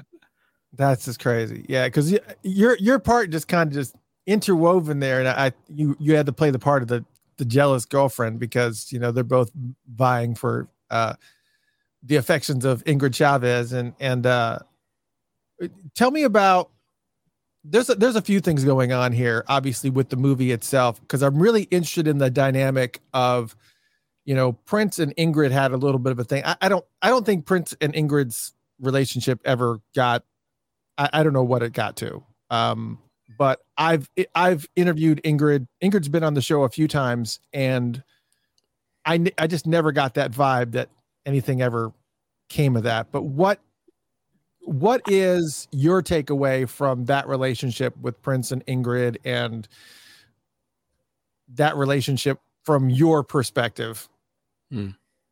Well, Ingrid and I had quite a few conversations, and Prince had dated Ingrid. Prince had dated Ingrid sometime before Graffiti Bridge was even written, from what I was told.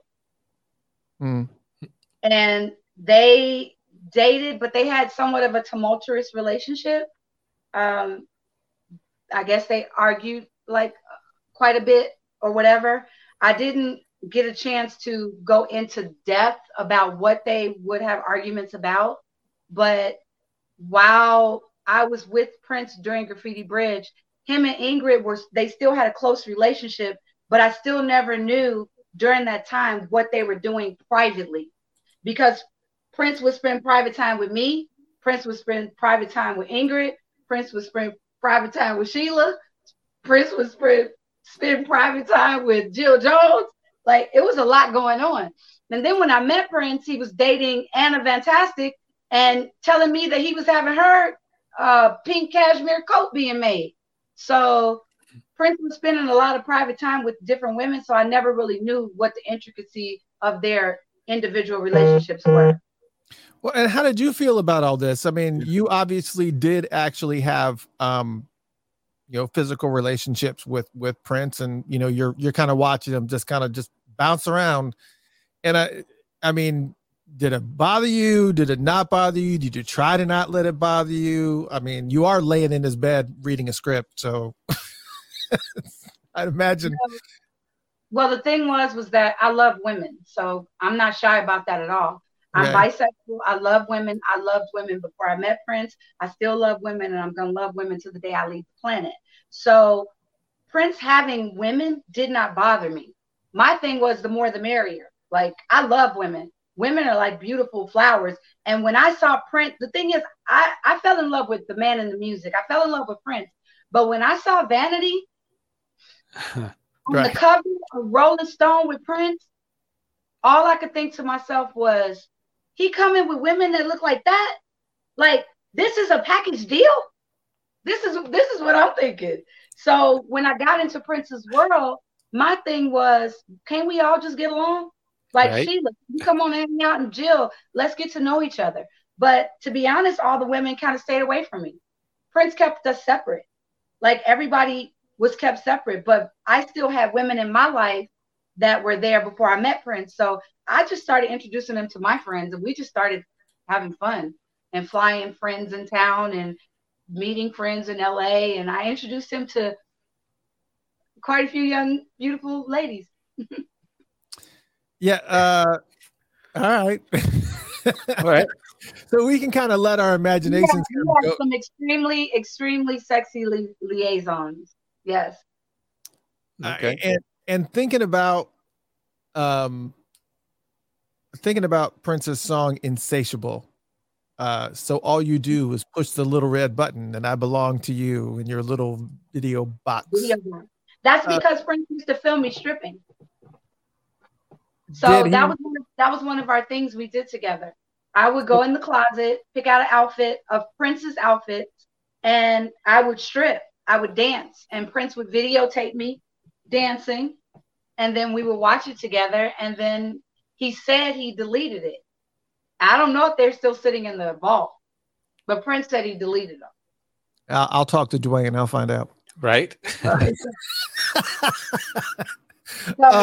If there are videos of me stripping in there, I sure would love a copy. That's all I got to say. Of course. But yeah, so that was one of the things that we did together. And I know why Prince wrote Insatiable, because our relationship was like that.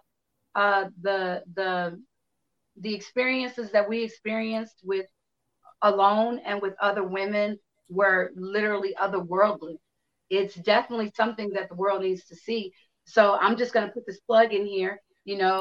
I am looking to do a series on maybe like Netflix or HBO or something. I want to do a series that talks about my life, literally with my mother from childhood all the way through to my relationship with my ex-husband, to Prince, everything until where I am now, because I literally am living the never-ending story.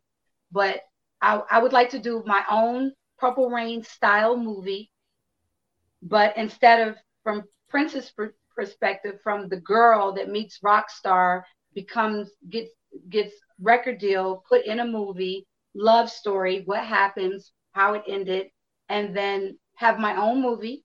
That is my goal. God knows this is something that is in me to do, and I am pitching this. I want to make this movie, The Prince and I.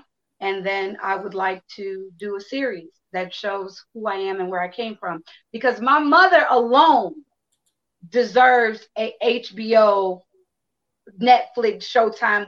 My mother, the story about her deserves its own show called Mother Shadow, or Cherry. Her nickname was Cherry. So I just want to do one with her alone. The part about my relationship with Prince, I would like for that to be in the movie. because there was a while ago that I saw this French director in France. I just discussed this. She was a adult erotica director, and her erotica was so sexy. Her porn, erotic adult movies were so sexy and so classy and so elegant, but yet it was still adult entertainment that women loved her. Like they loved the way that she presented sexuality. That really stuck with me as I grew up and got older. That really stuck with me. So I have my own production company called Chocolate Tiger Production. I shoot erotic photography with body art models and dancing. But I know that when I create this movie, visually, the way that I want to see this in the dreamscape, literally smoky room with bodies intertwined type visuals, I got to make this movie. I got to make this fucking movie. I'm sorry. I know you don't like me to curse, but that was, I guess it's one of my favorite words. I got to make this movie. The world has to see what I experienced and how I experienced it and how it was literally a fairy tale, otherworldly fairy tale dream come true that I wouldn't trade for anything in the world. Not any part of it would I trade for anything else in the world. I wouldn't. Yeah. Wow. Your story is pretty packed full of not only, you know, brushes with fame and, you know, celebrities, and you've got tons of stories. I would imagine, and this includes Prince, I would imagine that would be the only difficult part getting it into the movie scenario is being able to fight the powers that be. From it's just the reality of it. But because there was multiple people that did ask if you were going to be writing a book, and yes.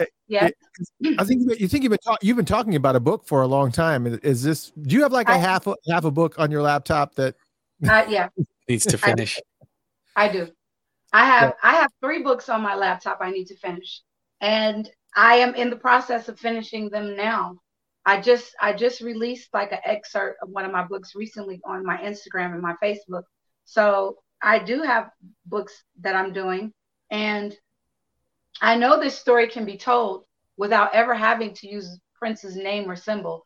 So there's ways to get around telling one story just by using the word rock star or a particular word, but the mannerisms or the dress or the way the person wore their hair can be used without actually saying, i.e., who the person is. But my goal is to get the compliments and to get permission from Paisley Park. I want to get permission from the people who run Paisley Park and Prince. I want them to give me their blessings and to be a part of this, because all it will do is bring more financial revenue to Prince and Paisley Park, along with they're already doing. And what is this all about? We all know the people who own Paisley Park now, they're doing this for the money. Are they doing this because they love Prince? I don't necessarily know that to be true. We know that it's in the hands of a lot of lawyers and a lot of people that wear suits. So I don't know who's in control, but if you hear this, I'm very willing to come and sit at a nice round table with people wearing suits and white shirts and have a discussion on how we can make this series and this movie happen, as well as the fact that Prince and I used to discuss a fashion line. Prince really wanted to do a fashion line, and we talked about it all the time. And although you guys have some things that you're selling, there's a whole line of clothes that Prince wanted to see women all over the world, and men, gay men, straight men, if they want to wear it, they could wear it. But there can be a rebirth of all this if this is what they really want. I'm down for it, but I'm going to tell my story one way or another, and I don't need anybody's permission, because I have Prince's permission and I have God's permission. That's all I need. It's going to manifest regardless. Yeah. Well, the biggest thing, obviously, and this was something that Paisley Park said earlier, that we talked about this at the beginning of the show, that Paisley Park and the estate are 2 total separate entities. So all I can tell you is, if this meeting gets on the books, I beg you to be invited. I just want to sit there and just watch. I want to be there. So this is called creative visualization. Right, exactly. All of you watching, and the interviewer, Chris, everybody watching, to creatively visualize a new movie about Prince and Robin Power Royal. I literally have my own story. I guess say hi, Angel. Angel wanted to say hello to everyone. So Hello, Hey, Angel. Angel. say hi, Angel. She just woke up from a nap. So give me 2 seconds. Let me get Angel and some more water. I'll be right back. Okay. All right. So we're gonna. So we will talk for a second. We'll minimize her just for a second, and then we'll bring her back in. All right. So she's coming back. She's coming back. Because we still got a little bit of a section to talk through, and then okay.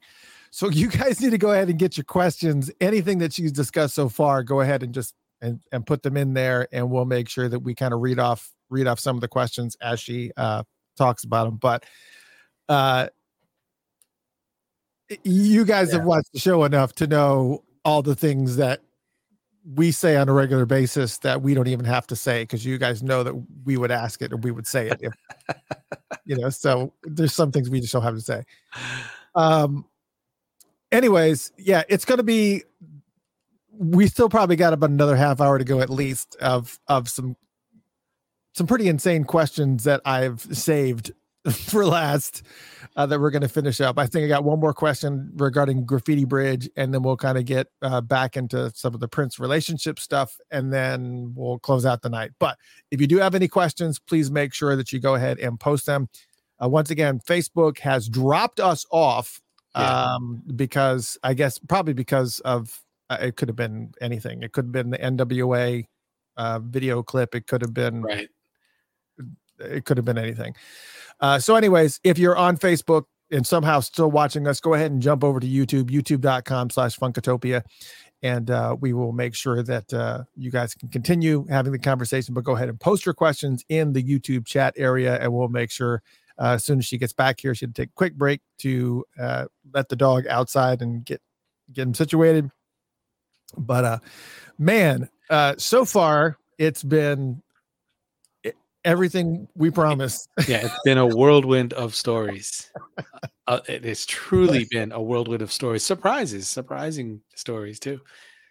Yeah, and you know what's funny is that after I talked about Graffiti Bridge, when I was talking about the fact that Billy, who owned Purple Rain, died, for some reason, every time that I've watched that movie, I missed that part. I missed it. So, anyways, okay, I think she's back.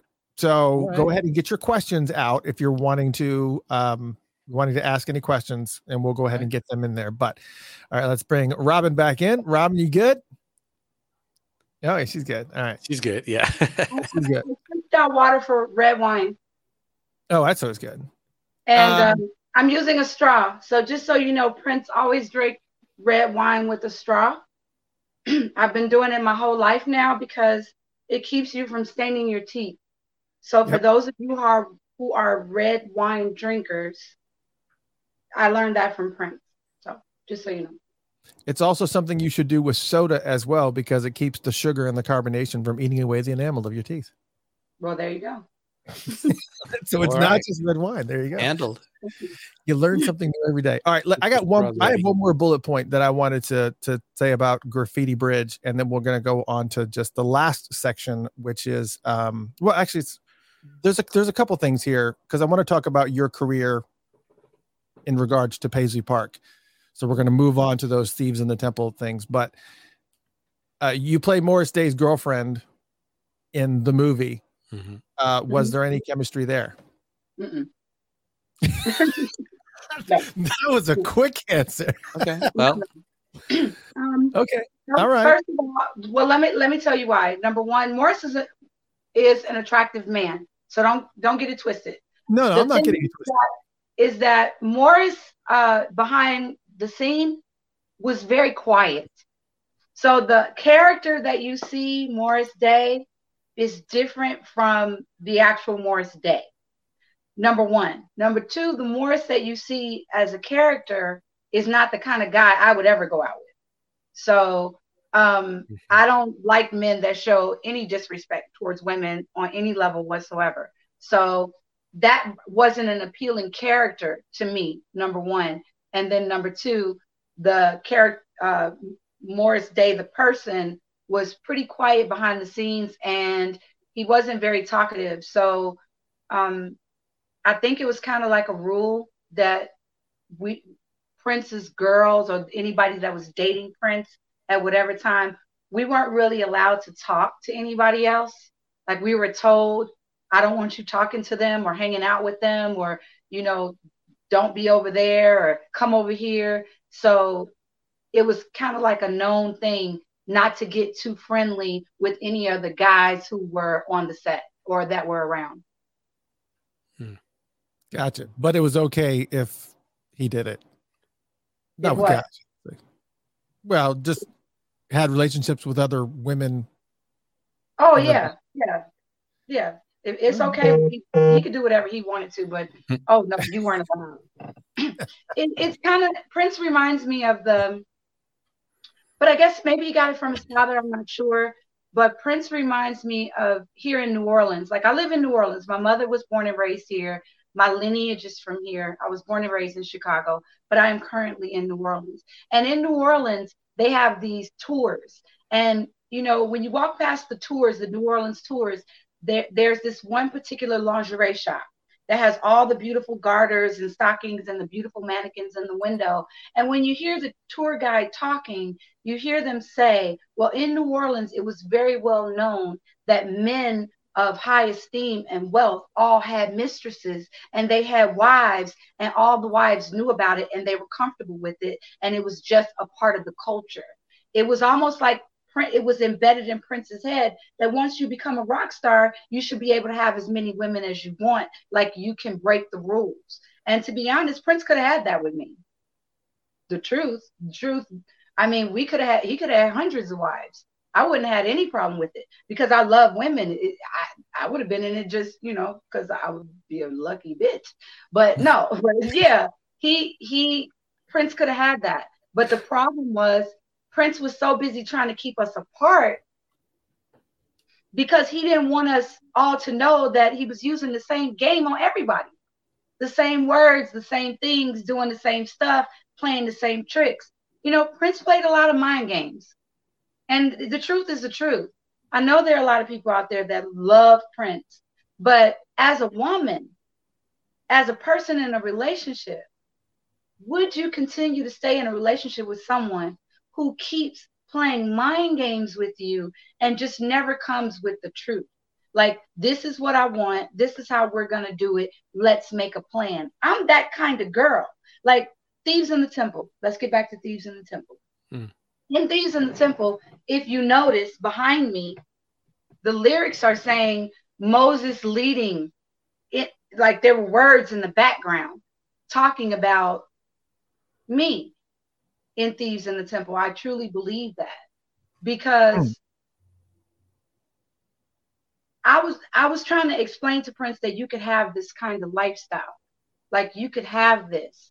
But at that time, I had just met Donald at Paisley Park at a party. So Prince got wind that I was having conversations with someone else right in the middle of making Thieves in the Temple, where I met Donald at Paisley Park. So, yeah, so that's where the ripple began that a lot of people don't know about. But the reason that I had my conversation with Donald was because there was a party. Let me explain. There was a party at Paisley Park. Prince was the DJ.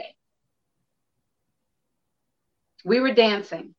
He stopped DJing and he started dancing with me. So we were dancing at this great party. Everybody was there. We're having a fabulous time. We're really enjoying each other, Prince and I, on the dance floor. I'm his girl. Everybody knows it. It's everybody in Minneapolis knew, okay, I'm the new girl. I'm Prince's girl, whatever, at that particular time, for that moment in time. So we're there, and all of a sudden, Sheila E. walks in. So when Sheila walks in, Prince sees Sheila, and Prince stops dancing with me. And he goes back to be the DJ again. And I'm like, what the fuck? So you gonna stop dancing with me because Sheila walked in the door? Are you kidding me? Like, obviously, sir, you don't know me that well. Like, to be honest, I'm not getting ready to play these games with you. So he goes and he's DJing, and then they're talking at the DJ booth. So I decided, okay, you want to talk to Sheila, you just literally stopped dancing with me. He didn't stop like mid-record. He waited till the record was over and then went back to the DJ booth. So I see this guy literally at the front door. Like, this guy walks in at the front door, and he's super tall. And when he walks in, he has on a leather coat from here all the way down to his ankles. And I asked Jerome Benton, I said, Jerome, who is that? And he said, I think that's Donald Royal. And I can't see his face. I can only see his silhouette in the shadow. But he's literally touching damn near the top of the door at the entrance of Paisley Park. So Prince has already pissed me off. I'm looking at this guy walking in the front door. So there's some football player that's trying to get my attention. And Jerome says, Robin, this football player want to meet you. And it was some famous football player. I don't want to say his name. It's not important. But when Jerome introduces me to the football player, I reach out to shake the football player's hand while Prince is over talking to Sheila. I reach over to shake his hand. But as I'm looking to shake his hand, I look at the guy at the door and I say, Jerome, who is that? And I'm reaching for this guy. This guy gets pissed off and snatches his hand back and goes, bitch. And Jerome said, hold up, dude. Who are you talking to? Man, this is Prince's woman. You will get put the fuck out of here. And the dude was like, oh, man, I'm sorry. My bad. But, yo, man, I was trying to holler at her. And Jerome was like, dude, like, no, we don't do that here. Jerome was like my bodyguard. Like, he really took care of me in that moment. So he said, I think that's Donald Royal. I think he played for the Timberwolves. I was like, oh, okay. So then later on, I see Donald in the party. And Prince is still talking to Sheila. I'm still pissed off. And so Donald's dancing. He starts dancing. And I'm like, look at this big 6'8" dude break it down like a male stripper on the dance floor. Like, who is this? Like, who is this dude? So I look at Prince. He's still talking to Sheila. I walk up to Donald before he could leave the dance floor. So the first girl left the dance floor that he was dancing with. I walk up to him and say, do you want to dance? And he looks at me and goes, are you talking to me? I said, do you want to dance or not? Do you want to dance like right now? Like, don't say no, dude. Don't you freaking embarrass me. You better say yes. So he said, yeah, I want to dance. And Prince saw me dancing with Donald. And then Prince asked a makeup artist that was just one of the girls that did makeup, not somebody you like would see him dancing with, like one of the quote unquote, one of his girls at the party, just like one of the girls that worked on the staff. So he asked her to dance, but when he dances next to me, they're kind of corn like this. So Prince is here, she's here, Donald is there, and I'm here. So I hear this voice, God, in my head, don't look at Prince, because once you make eye contact, you're going to have to leave the dance floor. So I'm looking at Donald. I'm not breaking, like, I'm looking at Donald. I'm not going to look at you. You really have pissed me off. And I'm looking at Donald, and then all of a sudden, Donald started breaking it down like a male stripper again. And I'm like, oh my God. This big 6'8" basketball player is dancing like a male stripper. And Prince is right there getting so mad, like he's getting furious. And then when the record was over, Prince snatched me by my arm really hard in front of everyone, drags me into a back room where he had jam sessions at, takes me by my shoulders and pushes me down in the chair and say, don't move. And I was like, oh, you pissed now? Oh, now you mad? Oh, okay. So I just sat there and I kind of giggled to myself, like, okay, like, I'm from Chicago. Excuse my expression, nigga. You playing with the wrong one. Like, don't play with me like that. So when Prince came back in the room, people started coming in the room, and I was like, okay, what's going on? There was a party going on. Like, what happened? And the party was over. Prince went and told everybody the party, or I guess told somebody to tell everybody that the party was over. Prince invited people in for a jam session, and Prince did a performance in the jam session room prior to about 9 o'clock the next morning. Prince danced all night and performed, I guess, to show me, like, who the fuck he was. This is me. I'm Prince. Like, are you really gonna talk to this dude in my house while, you know, at my party? So Prince performed for me and I watched. And the next day, by this time, I had gotten an apartment with some roommates. So I went to the apartment. I didn't go to Prince's house because he was pissed at me. So I went to the apartment, and the next day, Prince called me at 9 o'clock in the morning, and Thieves in the Temple was playing on all the speakers. Like, Thieves in the Temple was playing everywhere. So Prince asked me, what should I do with this song? I said, you should put it in the movie. I like it. You should put it in the movie.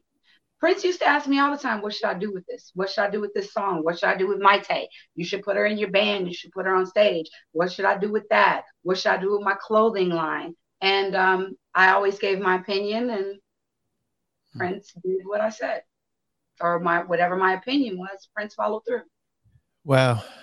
Yeah, I can't even imagine. I mean, I know Prince. I've heard multiple stories of Prince kind of getting kind of ruffled because things happen that he kind of feels like, you know, if he's in his environment, he's in Paisley Park, it's his home, he should have control. He's king of his own castle. And when things start going down that don't align with whatever it is that he's envisioning, things just go haywire, especially when you're dealing with some of his insecurities too, because he's always been insecure about his height, and now all of a sudden you're dancing with a 6'8" dude. And I knew that. I knew, honestly, I'm gonna be honest, I knew that because you knew that going in. Prince asked me one time, we were at the club, and Prince asked me why do girls like tall dudes? Like, they too tall to even kiss them. And I said, you know, women like to feel protected. They like tall men. It's just, you know, it's just nature. So I knew that Prince didn't like it, and I literally chose the tallest guy in the room to piss him off. That's wrong, girl. That's wrong. And you stopped dancing with me to talk to Sheila. I understand she's your friend, but I was just laying on your pillow last night. So really? Like, you don't treat me like that? No. I really do have a lot of self-respect for myself. And I wasn't the only one that saw what he did. Everybody saw what he did. Everybody saw Prince dancing with me for a lot of songs. And then all of a sudden, as soon as Sheila popped in, he stopped. And I guess Sheila gets that respect, and I give it to her. I mean, I had a crush on her too. So I was down for that program as well. Me, yeah. Sheila, and Jill Jones could have got it going. Yeah, all of us have kind of gone down the Jill Jones and Sheila E. Yeah. They were beautiful. Beautiful. Yeah, Sheila E. hasn't. She's still beautiful. All those women are still beautiful. Mm-hmm. Ridiculous. And you just didn't you see something recently with Jill Jones that you hadn't seen? You were talking about something you and I were talking before. What was the Jill Jones that you got? Yeah. So I just recently saw an interview. I guess she did it like 2 years ago, but I just saw it just a couple of days ago. And Jill says that she saw Prince before he crossed over, and that they were having a conversation, and that Jill told Prince that the relationships that she had developed with Apples and with Vanity, that those type of relationships with the women from Prince's world ended up being the best relationship she ever had in her lifetime. And she said that Prince turned around and said, "Oh, now you down with it?" And it's like, you weren't down with it then, but now you down with it. And Jill was like, "Well, yeah, I think I am." So I don't know if you're bisexual or not, Jill, but I got some fantasies for you, like, girl, for real. No, for real though. Yeah, she said that she probably wished that she had been a little bit more open-minded back then, because I'm sure Prince probably wanted to do some girl-on-girl stuff with her. And I really have never heard of any other woman talking about Prince doing girl-on-girl activity but me. I've never heard any other girl say that they were in a threesome with another girl in Prince yet, but me. Now, there's a couple stories there too, because you said, now Prince would actually get into the mix, because I think you and I have talked offline a lot too, but you know, I thought he obviously liked to film other women, from what I hear. Tell them I'm wrong or not. As far as Prince never filmed. No, Prince never filmed me with another woman. Okay. So no, Prince was with us. We were busy. Okay. No, the only filming that Prince did was of me dancing and showing, you know, Insatiable, the Insatiable video. But Gotcha. Okay. the young lady shooting the Insatiable video with the camera, that's my friend. Oh, okay. I introduced her to Prince. So yeah, that's a very good friend of mine. So let's just say I was a little bit more intertwined in things than people know. The Get Off video, a lot of people talk about the fact that it was like an orgy type material in the background. I do believe that I had a big influence on that because we had threesomes, and that type of feeling was in our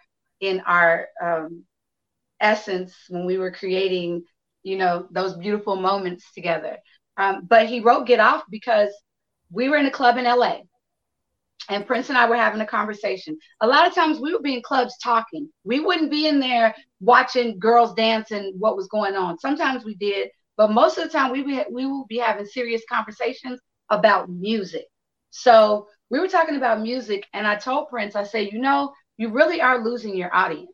Oh, he didn't like hearing that shit. No. Prince turned around and was like, what are you talking about, Robin? And I said, you're losing your Black audience. I said, you don't make music the way that you used to. And then Prince said, what do you mean? I said, you used to make some really sexy, funky music. I said, and that is what drew your Black audience in. That's what drew me in. I said, and you don't make music like that anymore. He said, I can make music like that whenever I want. He said, but the way that he described it is he said, Prince said, there's a glass ceiling on Black music. You can only go so far. How did he word it? That's true, though. Right. You can only go so far. In pop music, there's no glass ceiling. That's what Prince said. So that's why Prince went from pretty much Black R&B, erotica, whatever, to pop. And I said, well, if you keep going in that direction, you're going to lose your audience. And then Prince just sat there and looked at me. But I was very honest. I was not an ass kisser. Anybody will tell you that no, especially Jerome, I was not an ass kisser. I'm going to tell you exactly how I feel. That's a lot of what happened with my music because Prince wrote music for me that I didn't want to use. And we actually got into an argument about it because I told Prince, that song does not work for me. I'm from Chicago. I want to write about the way I grew up and my experiences and be more of an inspiration to the world and do me. But you got me singing Game Boys. That's not me. So he ended up giving that song to Carmen Electra, by the way. I really don't care. But when Prince wrote this kind of music, that wasn't the kind of music that I wanted to do. So I was honest about it. And I was honest about him losing his Black audience. And the reason that I knew is because when I would talk to other people, they were like, I really don't listen to Prince music anymore. I like his older stuff like Darling Nikki and Head and Controversy. But this new stuff, like, yeah, I'm not into it, which is really reminiscent of Graffiti Bridge in the fact that more people were listening to Morris's music and Prince had a small, strange crowd at Glam Slam because supposedly people weren't into the spirituality music. So it was very reminiscent of Graffiti Bridge at the time and the moment that we talked about Get Off. So when I tell you I was with Prince, Prince sent me back to the house in the Hollywood Hills. I went back up to the house, thought Prince was going to meet me up there. Prince did not show up. Next thing I know, I get a call the next day from Minneapolis saying, be on the red eye at 11. Where are you? I'm in Minneapolis. Be on the red eye at 11. The limo will pick you up. I'm like, okay. So I get in the car, get to the airport, go to the hotel. And get to the limo. Normally I go to the hotel and wash up, change my clothes, get super sexy, whatever. This time, the limo driver was like, no, Prince said, bring you straight to Paisley Park. I was like, okay, this is different. So we get to Paisley Park and I go into Studio A where the candles are lit and the incense is burning. And Prince is sitting there waiting with a big old smile on his face. And Prince said, sit down. And then he said, no, stand up. And I was like, okay. And I was like a beat meter. So when Prince was making music for Graffiti Bridge, every time something would come on and I was in the studio, I would start dancing. My body moves involuntarily to music, literally. If it's good music, I cannot not dance. So when Get Off came on the speakers, I immediately went straight to the speaker and put my ear on the speaker like I would do because I grew up with house music in Chicago. And I grew up going to underground clubs at like 2, 3 in the morning and dancing by the speakers all night long. Like literally to my clothes. I could just drench the sweat out of my clothes at 12 o'clock, leaving dark clubs down in the warehouse district at 12 o'clock in the afternoon, because I've been there all night long for 12 hours doing nothing but dancing. So I put my ear on the speaker like I would do, and he played Get Off. And I started dancing, and Prince knew at that moment. I mean, Prince knew it was a hit before I got there. But Prince knew at that moment that he had me. Like, you said I couldn't do it, or I wasn't doing it. I can show you that I could get on a motherfucking flight, go home, and be within 12 hours, have a complete hit that the world is going to fall in love with, including all Black people. Robin, I got your ass. And Prince got me. He played Get Off, and I was like, yes. And then when it said curly hair, wish he had some draws on, stone freak to the bone, I knew that was me. Come on. Only 11% of the world got curly hair, baby. I'm one of those 11. Hello. Butterscotch, curly hair, stone freak to the bone. Yeah, that was me. All right. 21 positions, yes. One night stands, yes. Because Prince met girls with me that we had liaisons with that never happened again. So we had some one night stands with friends that were mine that were not one night stands, but for him. And then we had liaisons where, to be honest, I endured a lot with Prince.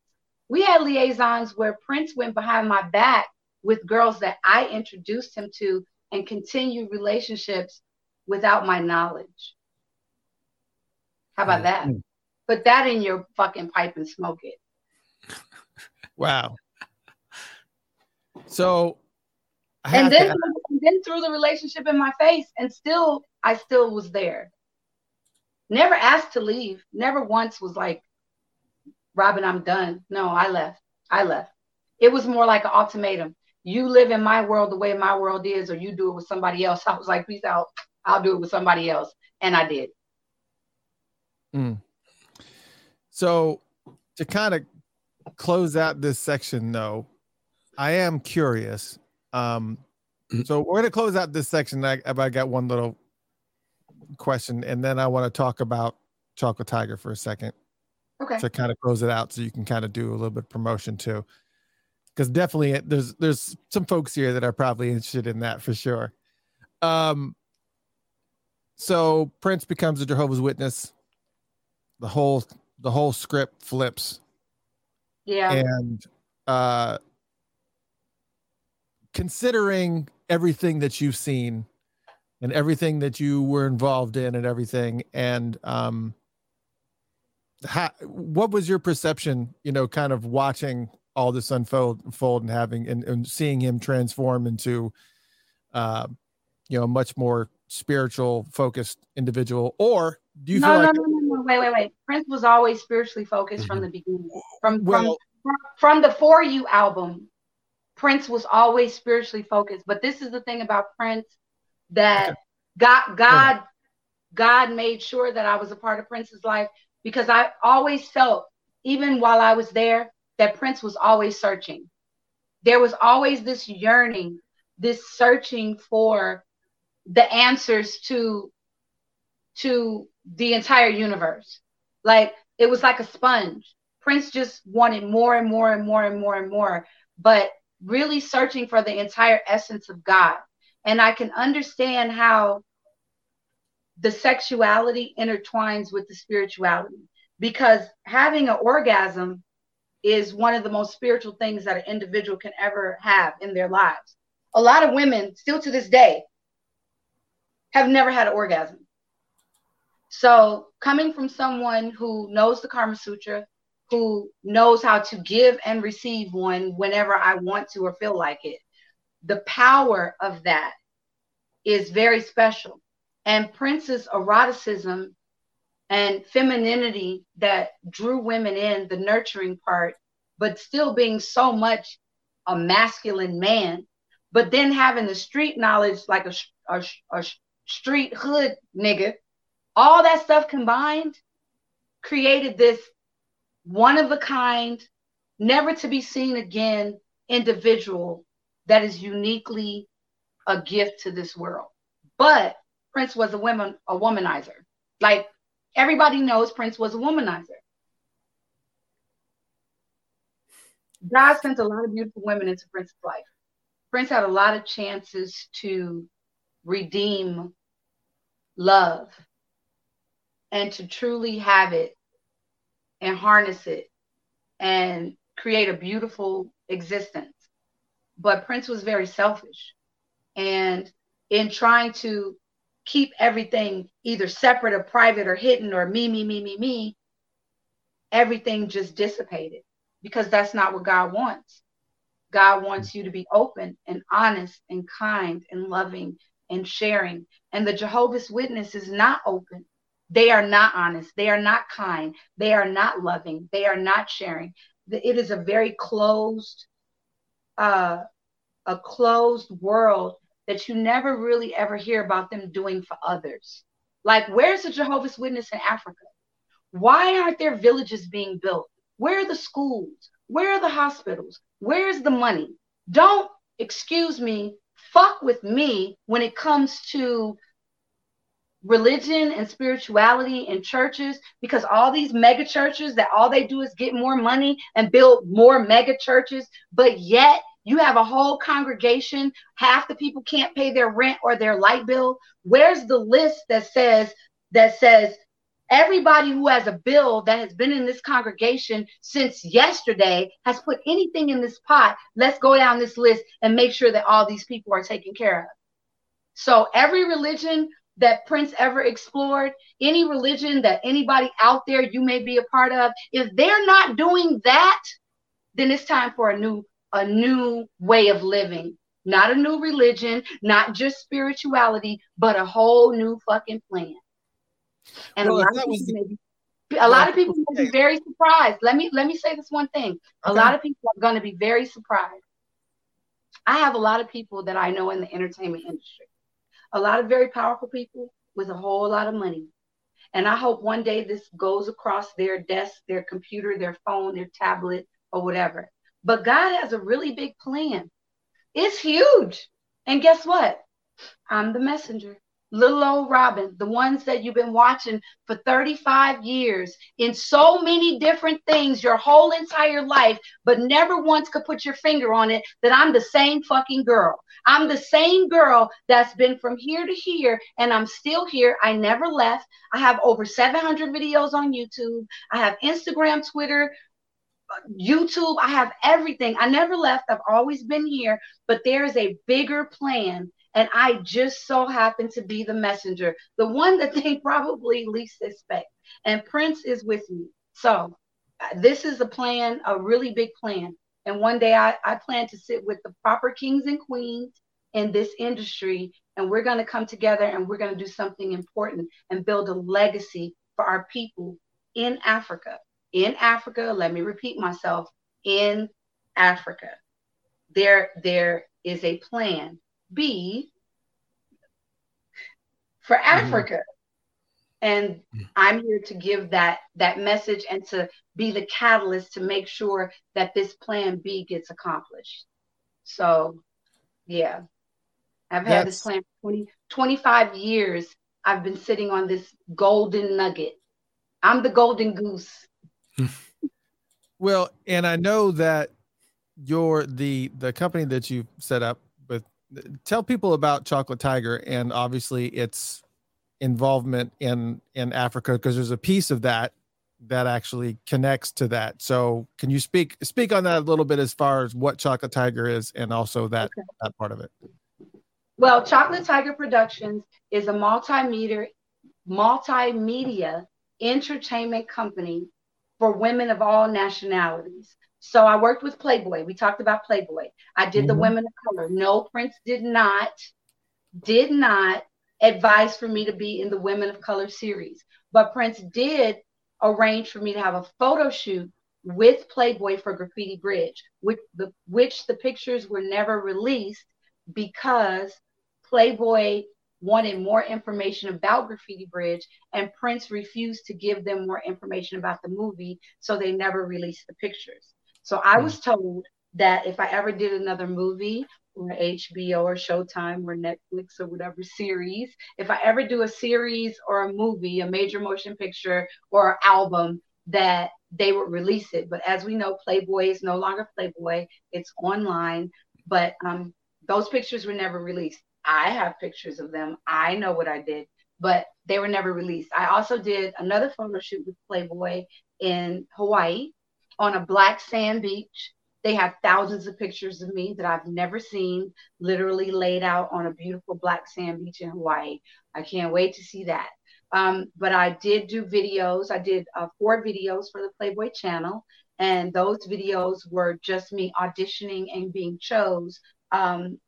Someone giving me information about doing videos for the Playboy channel. So the How to Reawaken Your Sexual Powers video and the Erotic Weekend Getaway video that I did for the Playboy channel, those videos, I got that on my own, again, with no agent, no manager. So no, Prince did not do that.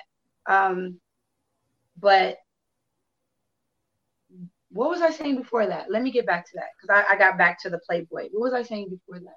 We were talking about the Chocolate Tiger Productions So Chocolate Tiger Productions is like Playboy, but instead of bunnies, it's body art.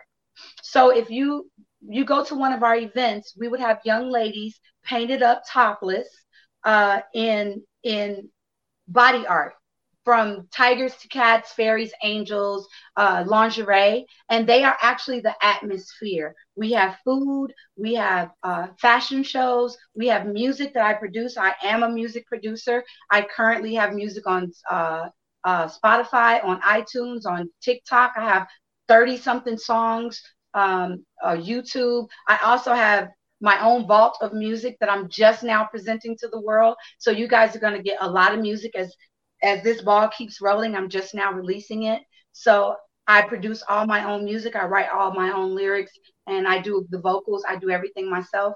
I am working on some projects with some other artists as well right now. But that music is included in Chocolate Tiger Productions. So you'll get to hear my music in the background with other erotic music. So the whole Chocolate Tiger Productions is like Playboy, but for women of all nationalities. We all know that Playboy really focused on your blonde hair, blue-eyed girls. It just is what it is. You would get maybe 2 black girls or 1 black girl every year, 1 Asian, 1 Hispanic, 1 dark-haired or Caucasian white girl, and then the rest were your blonde hair, blue-eyed girls. So it was very biased. We know that it was biased. So I wanted to create something for all women. And then some women don't feel comfortable being just out nude, but they love their bodies, but they don't want people to see them nude, but they'll do body paint. Man, I got some lawyers in there.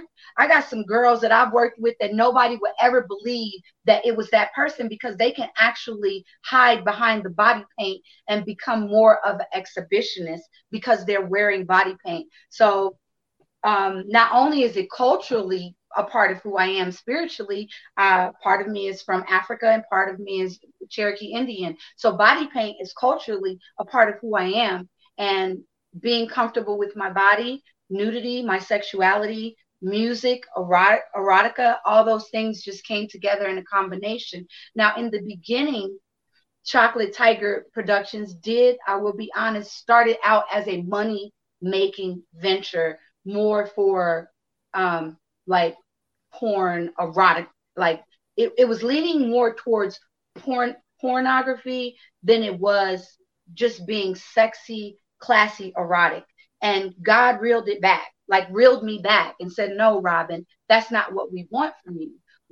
What we want, which is God, all the angels, ancestors, Prince, everybody, what they want from me is to be myself, to enjoy what I'm doing as an adult, to create adult entertainment for adults. Everybody forgets, like all these so-called Prince fans that have these negative things to say about me and being naked and my sexuality. All y'all motherfuckers forgot that Prince crawled across the floor naked in When Doves Cry, butt ass naked, and nobody had a problem with it. And he's a dude.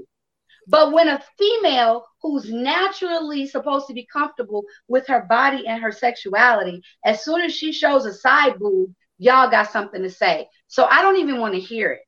Prince started out in a thong, high heels, and high socks up his knees. So you can be hypocrites if you want to, but don't throw rocks at what you might think is my glass house, because my house is not going to crumble. Yours will.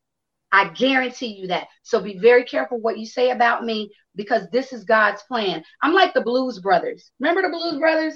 They were on a mission from God. No matter what happened in Blues Brothers, no matter what catastrophe, God always made sure that they were safe, because they had a mission for the orphanage or whoever they had it for. I am literally, my King David and I, we're the Blues Brothers, literally. There's a bigger plan. Chocolate Tiger Productions, which means music, body art, reality television,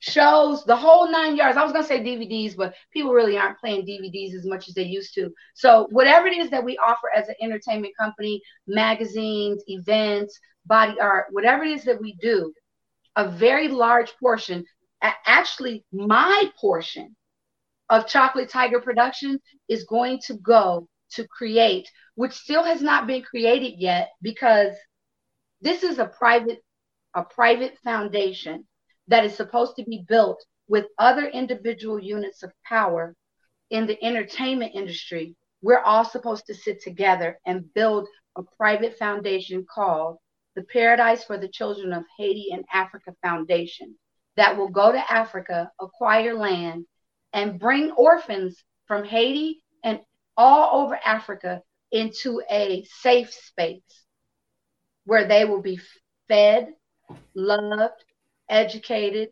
clothed, cared for, and taught what people might consider a new religion or spirituality. They'll be taught what real love is. Like I like to do Forrest Gump. I know what love is, and I know what it ain't. Mm-hmm. And I just so happen to be the person that has been chosen to bring this message to the world. I don't care what people think. I don't care what they have to say. I don't care who thinks that they can judge me, because only God can judge me. And as long as I do this the right way and keep this under the umbrella of entertainment and understand that it's created for adults by adults, and no children will be harmed in the making of anything that I'm doing, that everything that I'm doing is for their benefit. I always like to use this analogy, or this, I like to say this. When you go out into the world, how many people do you see? On a regular basis? A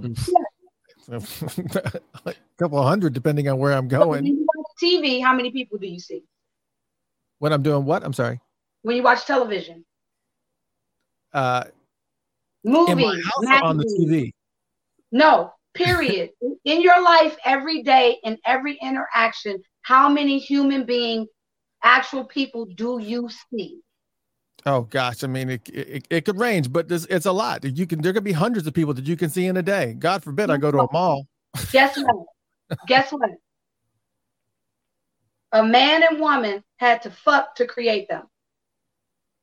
So everybody that you see, if they not clones, everyone that you see, someone had to have sex, interact to create every living human being on this planet. But yet, the one act that everybody has to do to procreate another human being is the thing that they try to hide in the closet. Being sexy is a sin. It's a taboo. Sexuality, body art girls, showing your titties, showing sexy pictures, being in Playboy. Since when did everybody get so high and mighty that just being sex or being sexual or even just being sexy is a sin? It is not.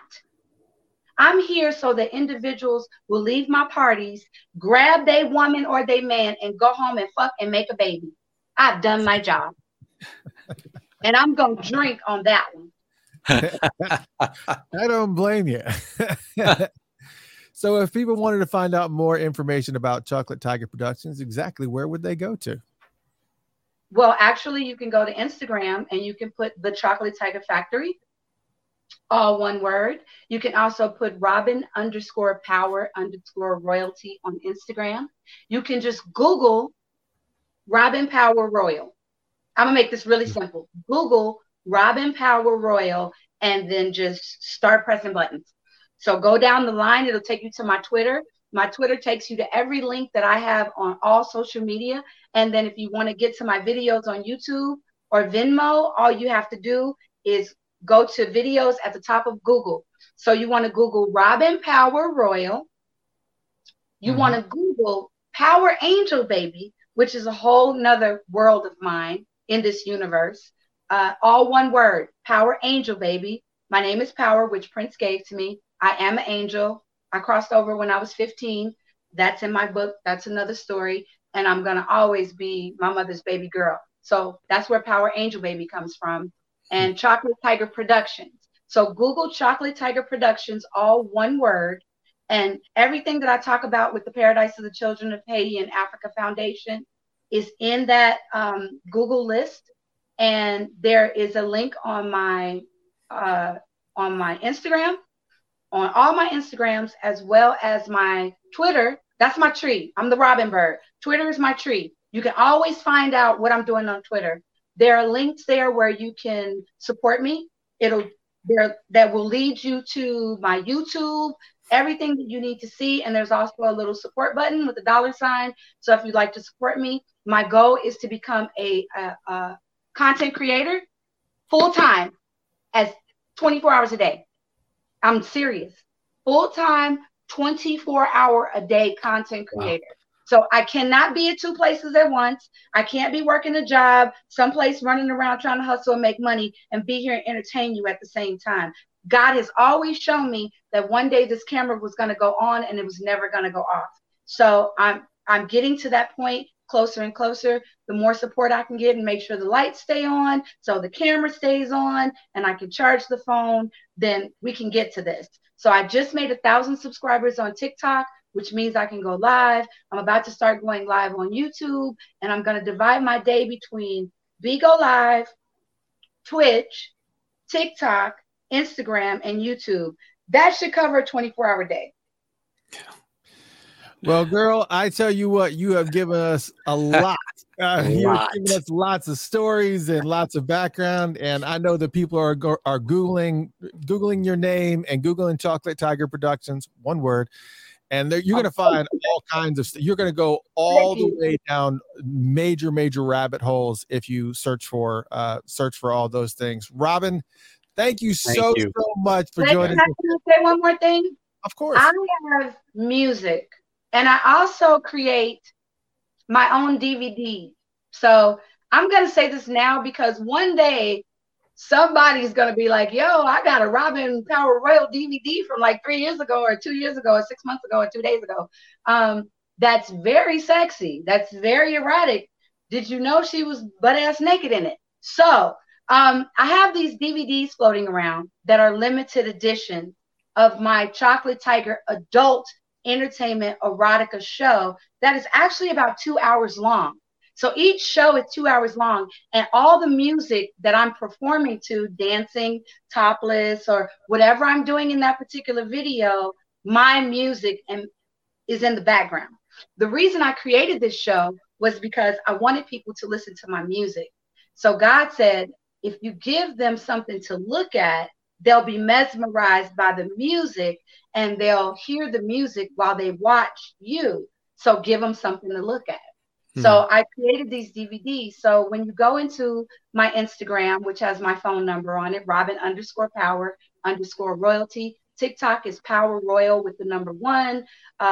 Power Angel Baby is my Twitter. When you go into these mailboxes, if you would like to order the digital downloads on DVD of my show, or you would like to order any of my art that you see, I have my own t-shirt company. Not only do I create my own designs, if you have a family reunion and you wanted to say Johnson Family Reunion 2023, I can make that for you. Baseball caps, whatever you want on a t-shirt, I can create that.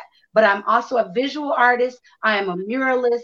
I am a fashion designer. So you can actually show support in anything that I do. You can order artwork to be commissioned that I can actually create in any size that you would like and have it shipped directly to you. And you can order my music on a flash drive, and I can send you the flash drive with 20, 30, 100 songs. I have more than that I would choose. And you can just pop it in and listen to my music with my lyrics, my words, that I create in my hermit world for the last however 25 years that I've locked myself away creating visuals and erotica and music. So if you're interested, I could really use the support. I would appreciate you guys, and just leave me a message. My phone number is there. You can text me and I will have it in the mail to you ASAP. Yeah. So I would, again, you can find her at all those different ways that you just heard. Please make sure that you reach out and check out some of that stuff. Yeah, I mean, have you all of you guys too, let me know. Yeah, I mean, I guarantee you I'll give you something to talk about for sure. Oh, you already have. You have.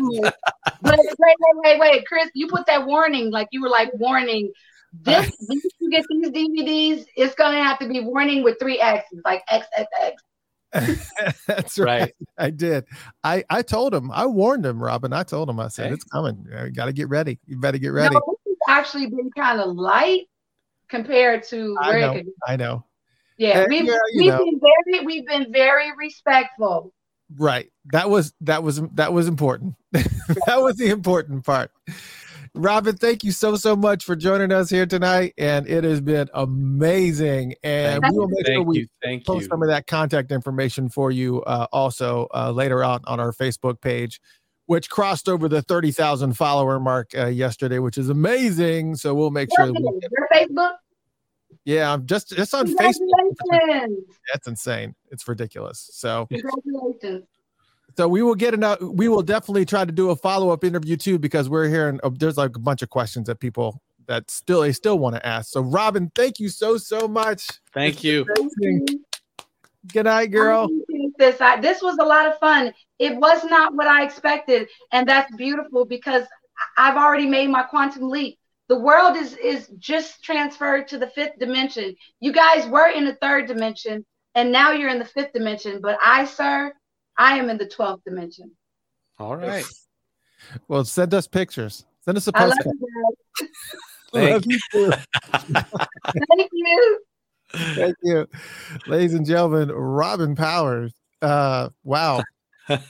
Powers was powerful. Power. She was powerful. That was great. Wow. There's loads of information, and this is the whole point of why we do this. It's that candid, real. Yeah. And that's what we want. And that's a beautiful thing. And that was great. It was great.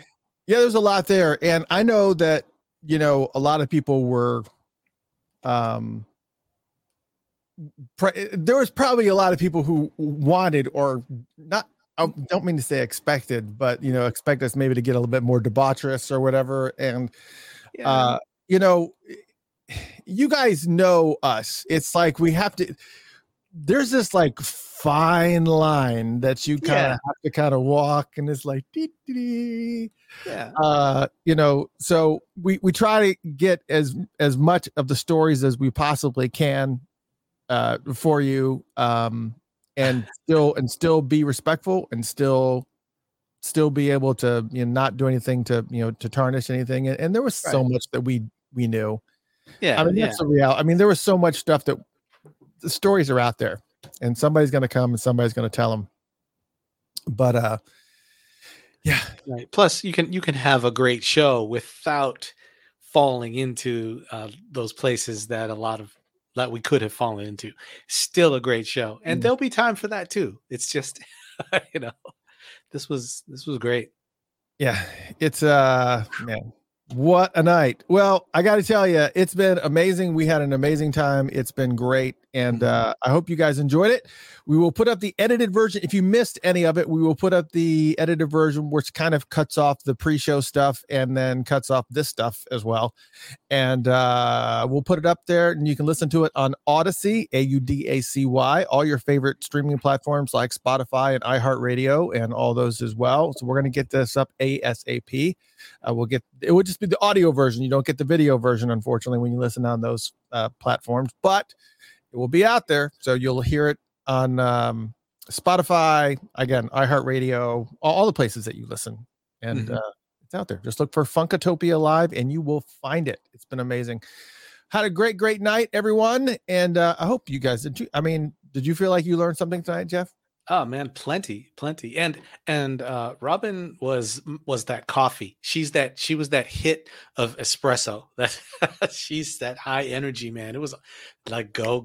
And so yeah, I loved it. I had like 3 questions that was coming out when she was kind of going off on the Jehovah's Witness thing. And I just had to stop myself because I knew, I said, if I go down this, if we go down this rabbit hole, we gonna be down here for a while. Right. Yeah, so we need to keep it. I know I had to be careful. But we got some really great shows coming up in 2023. I can't tell you exactly what they are, but we've kind of talked about them in the closing of 2022. So we got some really cool stuff. Hey, remember, tune back in about 10-15 minutes from right now, where you will be able to purchase this brand new Welcome to Funkatopia, WTF, Welcome to Funkatopia coffee mug. Very cool, awesome coffee mug that will be on our store, funkatopia.com/shop. That will be out there, and pretty cool.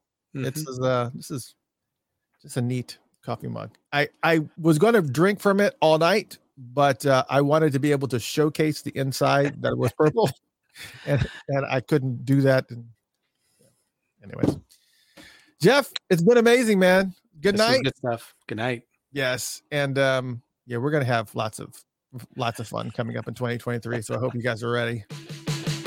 Good night, everyone. We'll see y'all later.